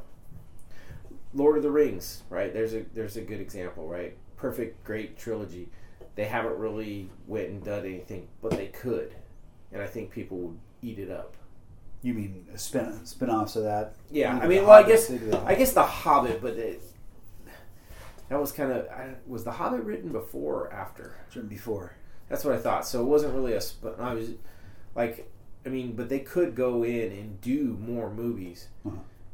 Take off of that. Like, who wouldn't want to see some more adventures of Gandalf? When he's still. Well, there's still a lot of. Actually, I think The Hobbit, didn't he integrate something like the Silmarillion, some other Tolkien books to try to beef that movie up? They did, and they drug. Well, they took the original and they just. Okay, here's a chapter. Let's throw some extra stuff into that to make it a movie, right? They took 2 or 3 chapters and made them movies, and so they made one book into 3 movies in The Hobbit. It was originally supposed to be, I think, one movie, and then it got turned. Well, it's interesting because they recently. Maybe it was supposed to be 2. I remember seeing that as an animated series. I remember that and loving it, and I thought I enjoyed that more than I think the movies. Just because I think it was more precise, and maybe because it was more original when I saw it. Right, you were a kid to eat that stuff. I remember that being on like HBO or something from when I was a kid. I think I saw it on regular. TV. I think I ever saw it on regular TV. But yeah, so stuff like that. So yeah, I mean, all right. There was one more question I was going to ask. I can't remember what it was. About Rise of Skywalker. Yeah, since that was what we're supposed to be talking about with so many tangents. But that's all right. That's good. I don't know. So where do you think they take it from here? Do you think do you think they try and play off of this, or do you think this is now dead and we'll never see this story? I think they're going to focus on the Disney Plus series for a little bit because they've got some success there. They need to ride out this critical internet. Kind of get him chomping at the bit for more. You got to get people wanting it. Right now, there's so much polarization because of it's like politics. There's different sides, and everyone wants to battle it out with their opinions. And I don't think there's a remedy for that. I don't know if I don't think you can, especially when you're dealing with a material that everyone is so is in everyone's soul. They all believe they're the top fan. If you're a certain generation, then yeah, it defined who you were, and you're going to have an opinion about it, and now we have a forum to express our opinion. So true. Well, the interesting thing with that, though, is... I wouldn't mind going through some of the critiques that I've read about it and critique them, because... Critique the critiques? Oh, God, some of the stuff, it's just like, oh, get off your high horse. And that's funny. I actually thought about that as a podcast. Yeah. I was like, we should do a podcast about reviewing podcasts. I was like, how fun would that be? Like, you listen to a couple episodes and you go like, all right, here's what's good, here's what's not. But that would be kind of fun, too. But just this idea of being a critic... When I was a kid, I had a little comic strip that I did. It was called Loop and His Critic, and it was basically a very self-absorbed. Or Loop was this theatrical soul that was kind of, he lived his life on stage, but he had a critic that followed him around and would tell. And that the little cartoon things I did with that, it called Loop and His Critic, and it's almost like that's how we live sometimes. Is that you want to express yourself, but then you got that critic nagging. It's like judging everything you say because you're a judge of what other people say. So you know that you're judging your own comments. So critiquing critics almost seems like an extension of that. Like, right. Who are we to critique what you have to critique? Your opinion. It's like, that's why I have an opinion about your opinion. Yeah. Well, I have an opinion about that. I mean, that's the comment section of YouTube. That's where right. all the well. Yeah, that's where I am now. I've always had a problem with movie critics. Yeah. And this goes way back to Siskel and Ebert, right? We talked about that because that was kind of they were the top in the beginning, right? I would listen to them and just be like, what the hell? What were they watching? Like, yeah. And it came from me is to me, movies, TV, shows are simply there for one thing, and it's entertainment. Uh-huh. Now I understand there's documentaries which are total different. That should be telling a truth or telling or informing, right? That's different. You don't think movies should do that, just documentaries? Well, no. I'm saying you have to judge. They're categories. Yeah. Right. Marvel is not a documentary. Yeah. Right. But I'm not gonna judge the two. Now, for a Marvel movie or any movie that is based for entertainment, right? Their job isn't to inform the public about historical events. And when I mean historical events, I'm not talking about like Saving Private Ryan. That was a movie of entertainment having to base off of historical events. Right. But like, those should be judged simply on this. Were you entertained? Or were you moved? Because you get a lot of these movies that aren't, you question whether or not I came out with a smile on my face or like you mentioned Saving Private Ryan. Right. And you don't walk out of that feeling entertained, but you definitely feel emotionally. So to me, that is the same. Okay. Entertain, it doesn't necessarily mean did it entertain you to be happy. Yeah. Did it entertain your emotions? Mm-hmm. Did it create a movement in Uh-huh. you? Did it create emotion in you? Right. Yeah. Did it make you have to poop? But no, I mean, it's like scary movies, right? Uh-huh. You're not going to come out of there giggling. Well, you might come out of there giggling and laughing, but did it do its job that you went in there to do? And that was to jump, get startled, Uh-huh. Feel like, oh my God, did it touch you? Well, there's lots of different horror but that's what I mean. I love So, to talk about horror movies. but that's I love horror movies. Well, we could do that too. I like them. I have a hard time watching them by myself because I do get scared. Well, they're not all built to be about scaring you. Even the ones that are like, I think I told you about this before. Used to watch MTV Fear. I think it was Fear. Oh, Fear Factor. Where they do these? Yeah, they would send like 6 people into like an abandoned prison. Do they attach cameras? They attach the cameras there. Yeah. So I tried.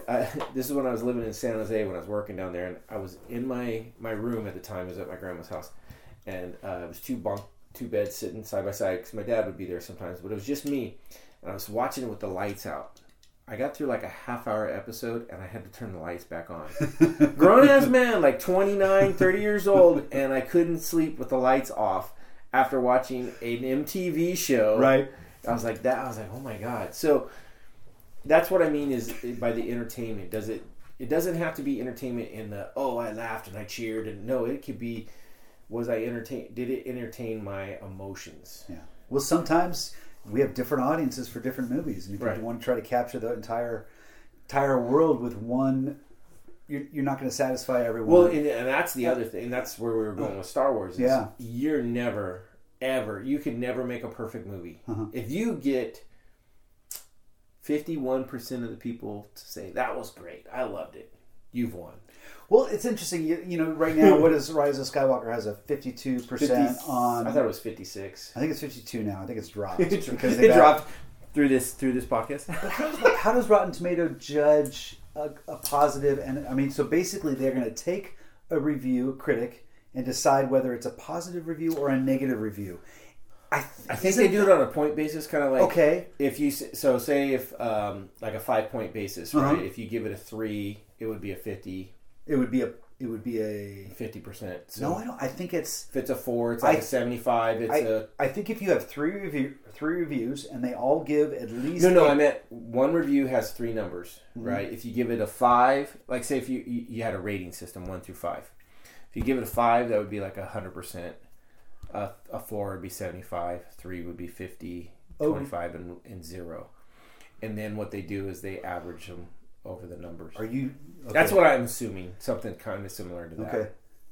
I don't know if that's right. I don't know if it is either. But I thought it was like cut and dry, where each reviewer it's either positive or negative. They come up with their own 5 stars and stuff like that. I've had so many. Because I see you go on there and you see the positive ones and the negative ones. You can choose to see positive critic reviews and negative critical reviews, and they're just defined that way. Which to me, I don't think is a very good way of discussing. Well, because someone could because we've been discussing Rise of Skywalker and talking about. We've been pretty critical on some of the stuff, but right. I still came out thinking that was a lot of fun. And would I spend my money to go see it again? Yes. Yeah. So to me, that's a positive review. Was there things about it I didn't like? Yes. Yeah, Last Jedi, I came out thinking it was good, but I do not want to go watch that. I tried to watch it again recently, and it was one of those, it was kind of cringy. It was almost like watching some of the prequels and being stuck watching Anakin Skywalker and wanting to fast forward through those scenes of the romance. I did that too. There's a lot of stuff in Last Jedi where it's like, I like the some of the action, when they're flying when they kill Snoke and stuff like that. That brings me up to another.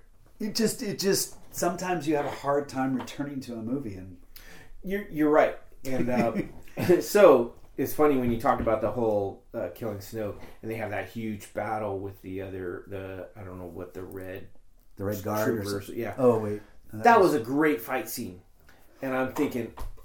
Start of Rise, right? They show Kylo Ren's band of merry men. I don't know what the hell those guys were called, right? They're supposed to be. They look like these badass guys with all these Knights of Ren or whatever. And they show them doing absolutely nothing but standing around. He fought him at the end, all the way at the end, and then he has this horrible, lackluster fight with them, like. So I'm gonna bring in my turtles into this, right? So Ninja Turtles, right? They have these big epic battles in their comics and things like that, in the comic books, right? So they do these big things. That's the kind of fight they should have had with the Knights of Ren. Well, Turtles also had a regular comic strip where in the Sunday comics where they just get 3 little panels. That's what that fight set looked like. Yeah, a 3-panel little fight, like and it was like. They play these guys like they're the baddest fucking dudes in the fucking galaxy, and it hardly turned into. I would have rather than seen him fight them. I would have rather seen them do something outside of that final battle, like maybe they stopped one of the rebel chances at doing like oh, this is how we're gonna win, and then all of a sudden those guys are there and like, oh fuck, we just lost.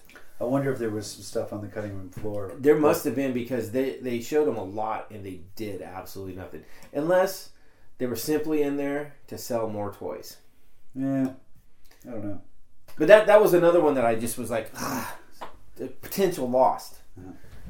Huge potential lost. Yeah, but that's us wanting the badass side of Star Wars, and that's not every audience. And this seemed to try to cater to a lot of different.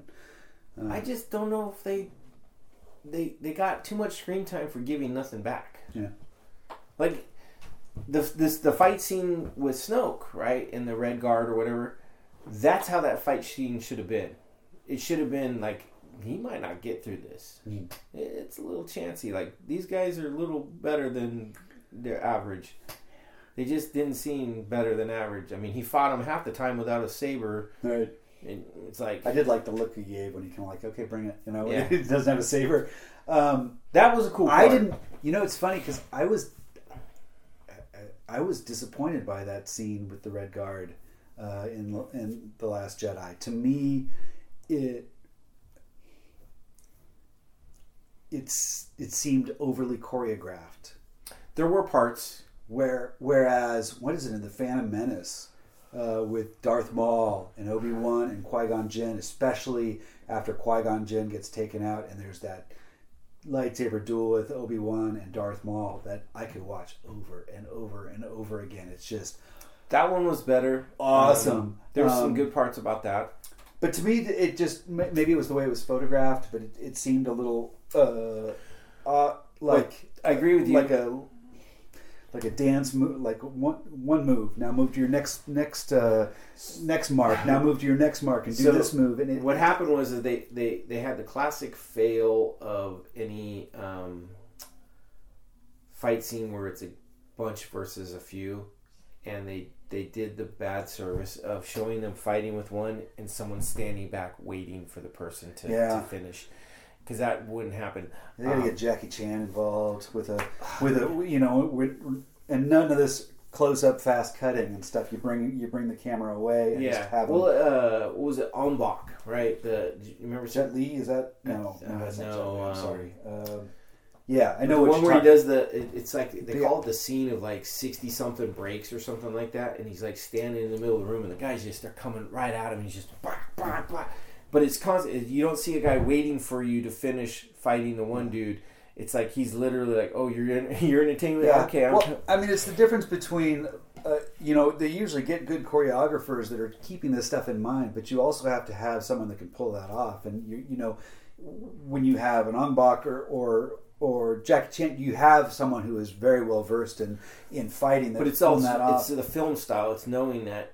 Not to have someone in the background of a film shot standing. Yeah, it's tougher to do with people with actors that don't have the skill set to pull that off unless you do stand-ins. But then you have to did a pretty good job with that, or do a lot of fast cutting, and fast cutting is also tough. I think they did. I thought it was pretty good. Other than I do agree with you, there were some that looked okay. You're talking back about Last Jedi again. Last Jedi with the Red Guard. I think that, but maybe I was just hoping for more at the time. I thought that was one of the better mass lightsaber fight scenes that I've seen. There's not a ton of them, but you go back to the clone Revenge of the Sith, just with Obi-Wan and I gotta go see that one again. But I mean that was supposedly pretty epic. Although I do remember the one you're talking about with Darth Maul, and the one that always bugged me is when he's standing there pacing. I'm like, oh god, that just irritates me. I don't know why. When Darth Maul is, people loved it. Like when the little force field came down and he's pacing back. I don't know. Well, that one always bugged me too. When Obi-Wan does the flip over him and brings a lightsaber, and they do that shot of Darth Maul where he looks up and he watches Obi-Wan like jump over him and then land, and that whole scene, and he could have. He just had to defend himself. Yeah, but there's a few things about that, but it was also one of those ones that I didn't like Darth Maul, not because he wasn't a good villain, probably because he scared me a little. He just bugged me a little bit. Something I was like, but I was never a Vader fan. Yeah, I've never been like, oh, go bad guys. Anytime in Star Wars, I've never ever rooted for the dark side, which kills me when I find, it's like half the people out there are like, oh, Vader's the greatest, and I get it, but I just never. It's like, oh no, I don't get it. So but that's why I was never into Darth Maul. I've never rooted for any of the bad guys. So I don't know, and it's not like I never root for bad guys. It's just in Star Wars I just never did. Yeah, sometimes bad guys are more interesting if you can understand them a little bit. They tried to do that with The Last Avenger with Avengers Thanos. movie with Thanos. They tried to make you understand where he was coming and give you a little empathy towards. Kind of like at the end when he's just sitting there, I just tending my garden, and you got, I'm just trying to do this to make the world better. Yeah. Yeah. No, I get that. And then you start saying, oh yeah, he's trying. It's population control. He's trying to do something to fix what is broken, and he's the only one. He's got quite an ego that says, what his way is the only way, and he needs to be. He's the only one strong enough to do something so bold. Which is interesting because he tries they try and pull your heartstrings for him on that, but then again you turn around and he tortures his own daughter. You're like, what are you trying to do here? You trying to make me feel for this guy, and then this shit. You got to be careful. I mean, then it's where does the movie have a certain responsibility to make you hate the bad guy, or because once you start empathizing, then you start feeding into that feeling that oh, this is an answer you should explore. But it definitely makes movies more interesting. Oh yeah, when you have that. Well, it's not cut and dry. It's like Joker. I don't know. I don't think you haven't seen it, but it's interesting how you tend to empathize with his character and get drawn into why he's feeling the way he's feeling. And some might consider it irresponsible in that it makes you side with the villain in a sense, or come to understand that. I actually think that's okay. I actually think it's good. And it shouldn't just be a hatred for the bad guy. Mm-hmm. I think a good movie would have some, and like you said, Avengers did a pretty good job trying to, but there was also so many parts where you're like, oh, he's just so bad. It's hard to, I was trying to think of some of the other, so you got Captain America: Civil War, right? Technically in that one, depending on what side you sit on, Iron Man's the bad guy, right? Cap's the bad guy, right? And so that, that's a more nuanced look at good versus evil. It's just saying superheroes is usually good versus evil, and this is one where it's not cut and dry. Yeah. And even the one in the end, the one that has been kind of pulling the strings and bringing this all together, he is just a father that saw his family die from Avengers 2 when the planet, or when that town got crushed or something like that. Zemo. So he is just emotionally driven to. Is more of a revenge thing for him, right. And so, you can't. So it becomes a movie without a villain that you can truly point to and say, this is bad. This is evil. It's comics do a really good job with that. The comic movies, the Marvel and stuff. I think they do a really good job with their antagonist. Is that the right? The villain? The villain, essentially, isn't always just a flat-out villain. Yeah. Right? Loki's, and sometimes Loki's like the hero, and sometimes he's the worst fucker you can ever run into. So I think they do a good job with that. Star Wars, I don't think, did as good a job with that. Right. Especially in the last one. Like I said, bringing back Palpatine, I think that was just too much of a... Well, I think that was just poorly thought out. It was like, oh, let's do this. This is easy. Mm-hmm. Like instead, I think they could have. I understand because it brings the whole thing. That's the one thing that I thought was great, tying 1 through 9, essentially. Although 7 and 8 had nothing to do with it, and it almost forced their hand that if they were going to tie it to those first movies. How do you tie it together? Well, but it's funny if you look at that. If you step back and you say, okay, this ties them all together. Star Wars is no longer a story about Skywalker. Story about the Emperor. It's a story about Palpatine. Yeah. It really is. You're just told it from the side instead of following him. Well, it's also a story that follows the Skywalker blood, from beginning to the end. It also follows C-3PO and R2-D2 as the Laurel and Hardy. Well, yeah, it might even be more of that. I would even say it's probably more the droids than it is the Skywalker, because Palpatine actually plays more into it than Skywalker's do, other than the fact that you really don't know. Well, and truthfully, the last three, she's not a Skywalker. She takes the name, but she's not. True, but they have Kylo Ren, who is of Skywalker blood, at least, just doesn't have the name. Well, is she really? Leia. Right, but so I'm trying to think how that. I remember how that all came out. So Anakin is the only one that starts with Skywalker name, right? Right. But he started as a slave with a Skywalker name, and he is the father of Luke and Leia. Right.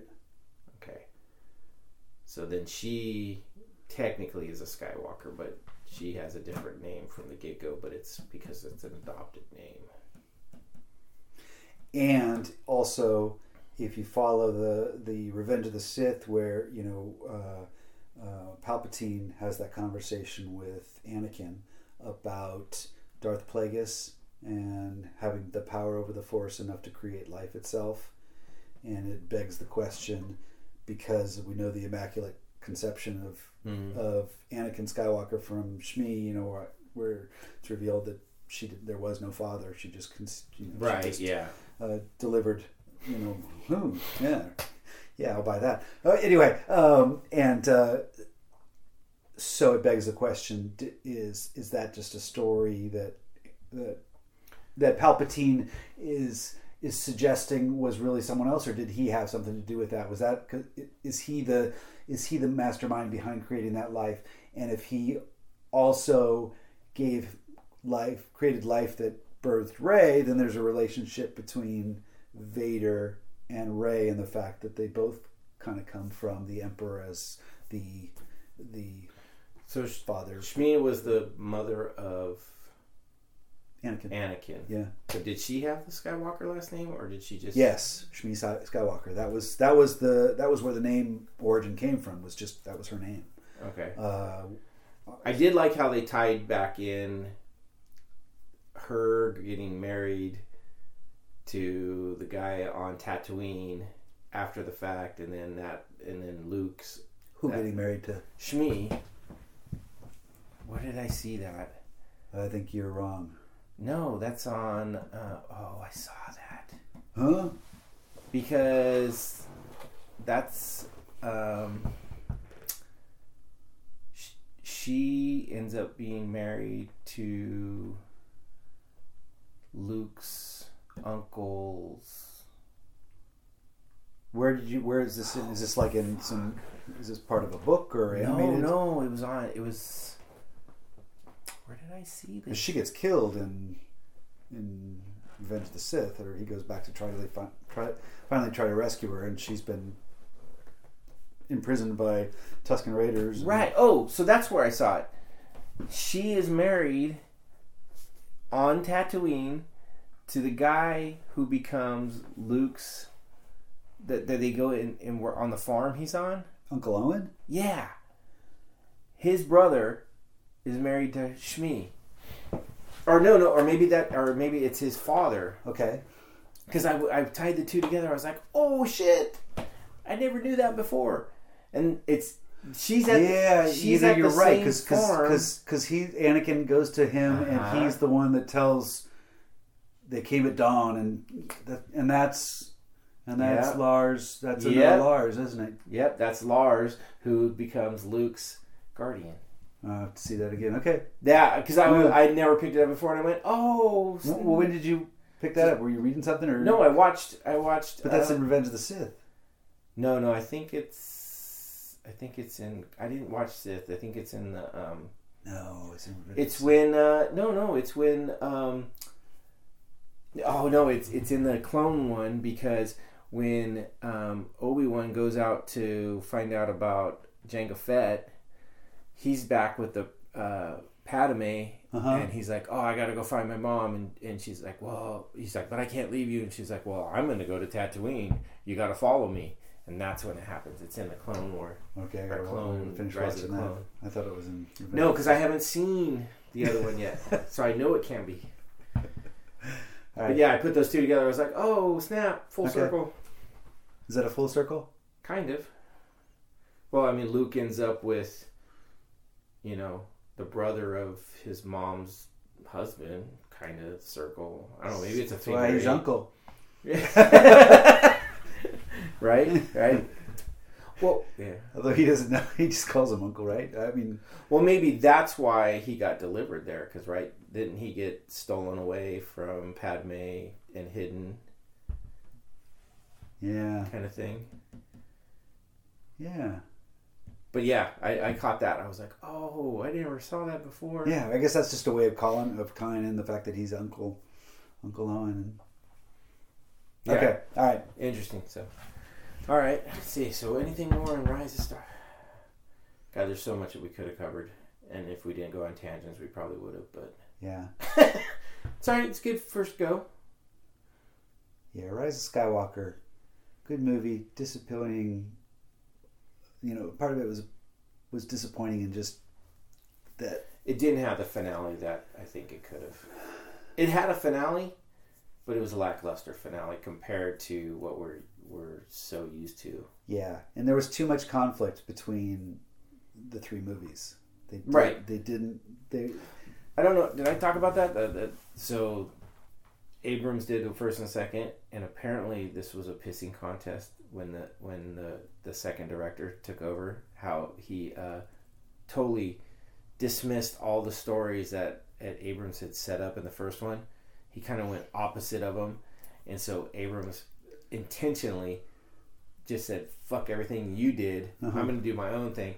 So really it's 1 and 3 are more tied together, where 2 is kind of like meh. Right. And it showed. I think I've seen interviews and he tries to dismiss some of that stuff, but it does show. It really does show, and it creates an unstable trilogy. And I think that's the biggest downfall for it, which makes it not as more disappointing in the overall. Oh, I agree, 100% feel of the trilogy, and I think Disney probably created that, had more to do just there. Maybe you got to wonder why they didn't have Abrams do both or all 3, or at least involved in storytelling, or have someone else write the story. Lawrence Kasdan, they brought him in for the first one. He helped out with the Empire Strikes Back. They should have had one person write, or a group, a consistent group write all 3, and have someone direct it under their guidance rather than... it's a tall order, because to write something like that. Well, that's because everything now is like, I got to make a name for myself. J.J. Abrams, he's one of them, right? He's not going to let someone else tell him how to tell a story. And it's like, well, they're not all your stories. Yeah, you're great at telling a story, but I want you to tell my story. Yeah. I want you to help me tell it. But he can't. His ego, right? And that's part of the problem. And that's why we get some of the stories we get where they could have been and don't always get there. Doesn't always mean that they don't sometimes improve them. Yeah. But it's hard to avoid ego when you're creating a movie. It's almost like you want to have more ego to feed the storytelling, and just you don't want to get to know the director, because ego can sometimes be a turnoff. But it does feed a consistent story, because you're bringing a consistent vision, even though it's all. Well, if it's just one person doing it, that's it. Yeah. Like if there's a lot of them. George Lucas probably got an ego that's they all do, bigger than. You don't go into that business if you don't have an ego. I mean, you're not going to survive. And and success feeds it. Yeah. When you get that success, it feeds your ego. I mean, you think of Happy Days. Arthur Fonzarelli. No. The kid. Was Ron Opie Howard. Taylor. Ron Howard, right? Elizabeth Taylor. No, Opie Taylor. Oh, Opie. They said Elizabeth Taylor. Yeah, Elizabeth Taylor played Ron Howard. No, Ron Howard. I mean, great director, right? He's got an ego. You look at him and go, no, even he's got an ego. Yeah, they all do. You're not in Hollywood if you don't. There's probably some that. You have to be able to fight through the crowd at Hollywood to stand out, and that does it almost requires an ego in order to shout loudest. Mm-hmm. Humility is a great trait, but it does not get you. You can have in both. The director's chair. You can have both. Hollywood doesn't always seem to have as much. Same with politicians, right? Mm-hmm. I mean, they're just you can't succeed without kind of pumping your own. It's just it's the sad part. Yeah. Now you can have some and get to a point and not let it be a bad thing, but they don't always do that. So be interesting though. All right, so we need to decide what we're going to do next. I think what we're going to talk about next. Yeah, so we have a couple of choices. We can either do new movies, right? I know 1917 is one we both want to see, right? Or we can tackle current series, right? I mean, Mandalorian would be a great one, although we've already talked to some of that. We could hit any other series. I mean, there's so much out there. It's phenomenal how much entertainment's out. Picard coming out too. God, Picard, yes. We'll have to talk about Picard because I need to see that too. That is, he's by far one of my favorite actors. Yeah. Just one of, and probably one of my favorite Star Trek characters of all time. He's very much a father figure, and you want to emulate a lot of his. I just don't know if I've ever seen him in anything that I'm like, I didn't like him in that. Like I don't know if I mean, I'm sure he's got to have played at least once somewhere where he's an antagonist or you're not supposed to like him, but I can't think of anything. Where he was a bad guy? Yeah. Or just not even a bad guy, but just not the good guy. What was that movie about 5 years ago it also starred Anton, the one who died a few years back that played in Star Trek as the Scotty or no Chekhov. Chekhov. Yeah. Oh. So they did. It was more of a horror movie where I think Patrick Stewart played the head of like a Nazi cult. It was a really stressful movie, but it was really good. Are you looking at it? Yeah, Patrick Stewart. Look up his movies. But again, this role, it was a very, very effective role. But I don't remember it being a good guy. I think he was more the leader and that you kind of hated. I'm gonna look it up. Yeah, I'm not seeing anything right off the top, but he's been in a ton of stuff. He's super, super good. But yeah, you don't always want Green Room. Yeah, that's right. That sounds about right. I think he was in that where he was kind of a. I don't know if I saw that one, but he just I'm so looking forward to the new one. I mean, Next Generation was by far my favorite Star Trek series ever. Probably one of my favorite series of TV. I mean, I'd put it up there with pretty much anything I've watched TV series wise. I can't think of anything that at the time. I mean, I was one of those idiots that bought the cassettes when they were coming out from Columbia House. Yeah. Yeah. For a penny, you get 5 for a penny or something like that. Yeah, well, yeah, no, then it was like $25 for... If you don't cancel by... Well, I was trying to get the whole series until I realized there was like 100 and something cassettes. You mean VHS? VHS. Okay. By the time I finally canceled it, I had like 60 something of them. 2 episodes per cassette. Mm-hmm. I didn't even have the whole series, and I had already spent like $1,000 something on it. 90% of them weren't even open.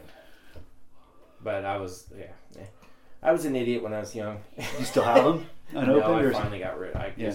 I chugged them along for a long time. I still got an old copy of Star Wars unopened, the original. Oh, nice. On VHS. I bought it. Jeez, I bought it like 25 years ago at Blockbuster Video and just kept it as a... Is it unopened? Yeah, unopened. And that might actually be worth something. I don't know. You should just do a search on it someday. See, hey, I gotta find it. It's in the. I also have all the Phantom Menace original figures, the whole first set, unopened. Not to go sell them, but I mean just to see if anybody else is selling an unopened original VHS copy. Where Han shoots first, right? Right. Collectors would want that shit. I'm sure of it. I think Han shoots first in this one because it was prior to the re-release. I think. Funny. All right. Well, we'll sign off for now. Soon we'll figure out what the hell we're going to call all this. All right.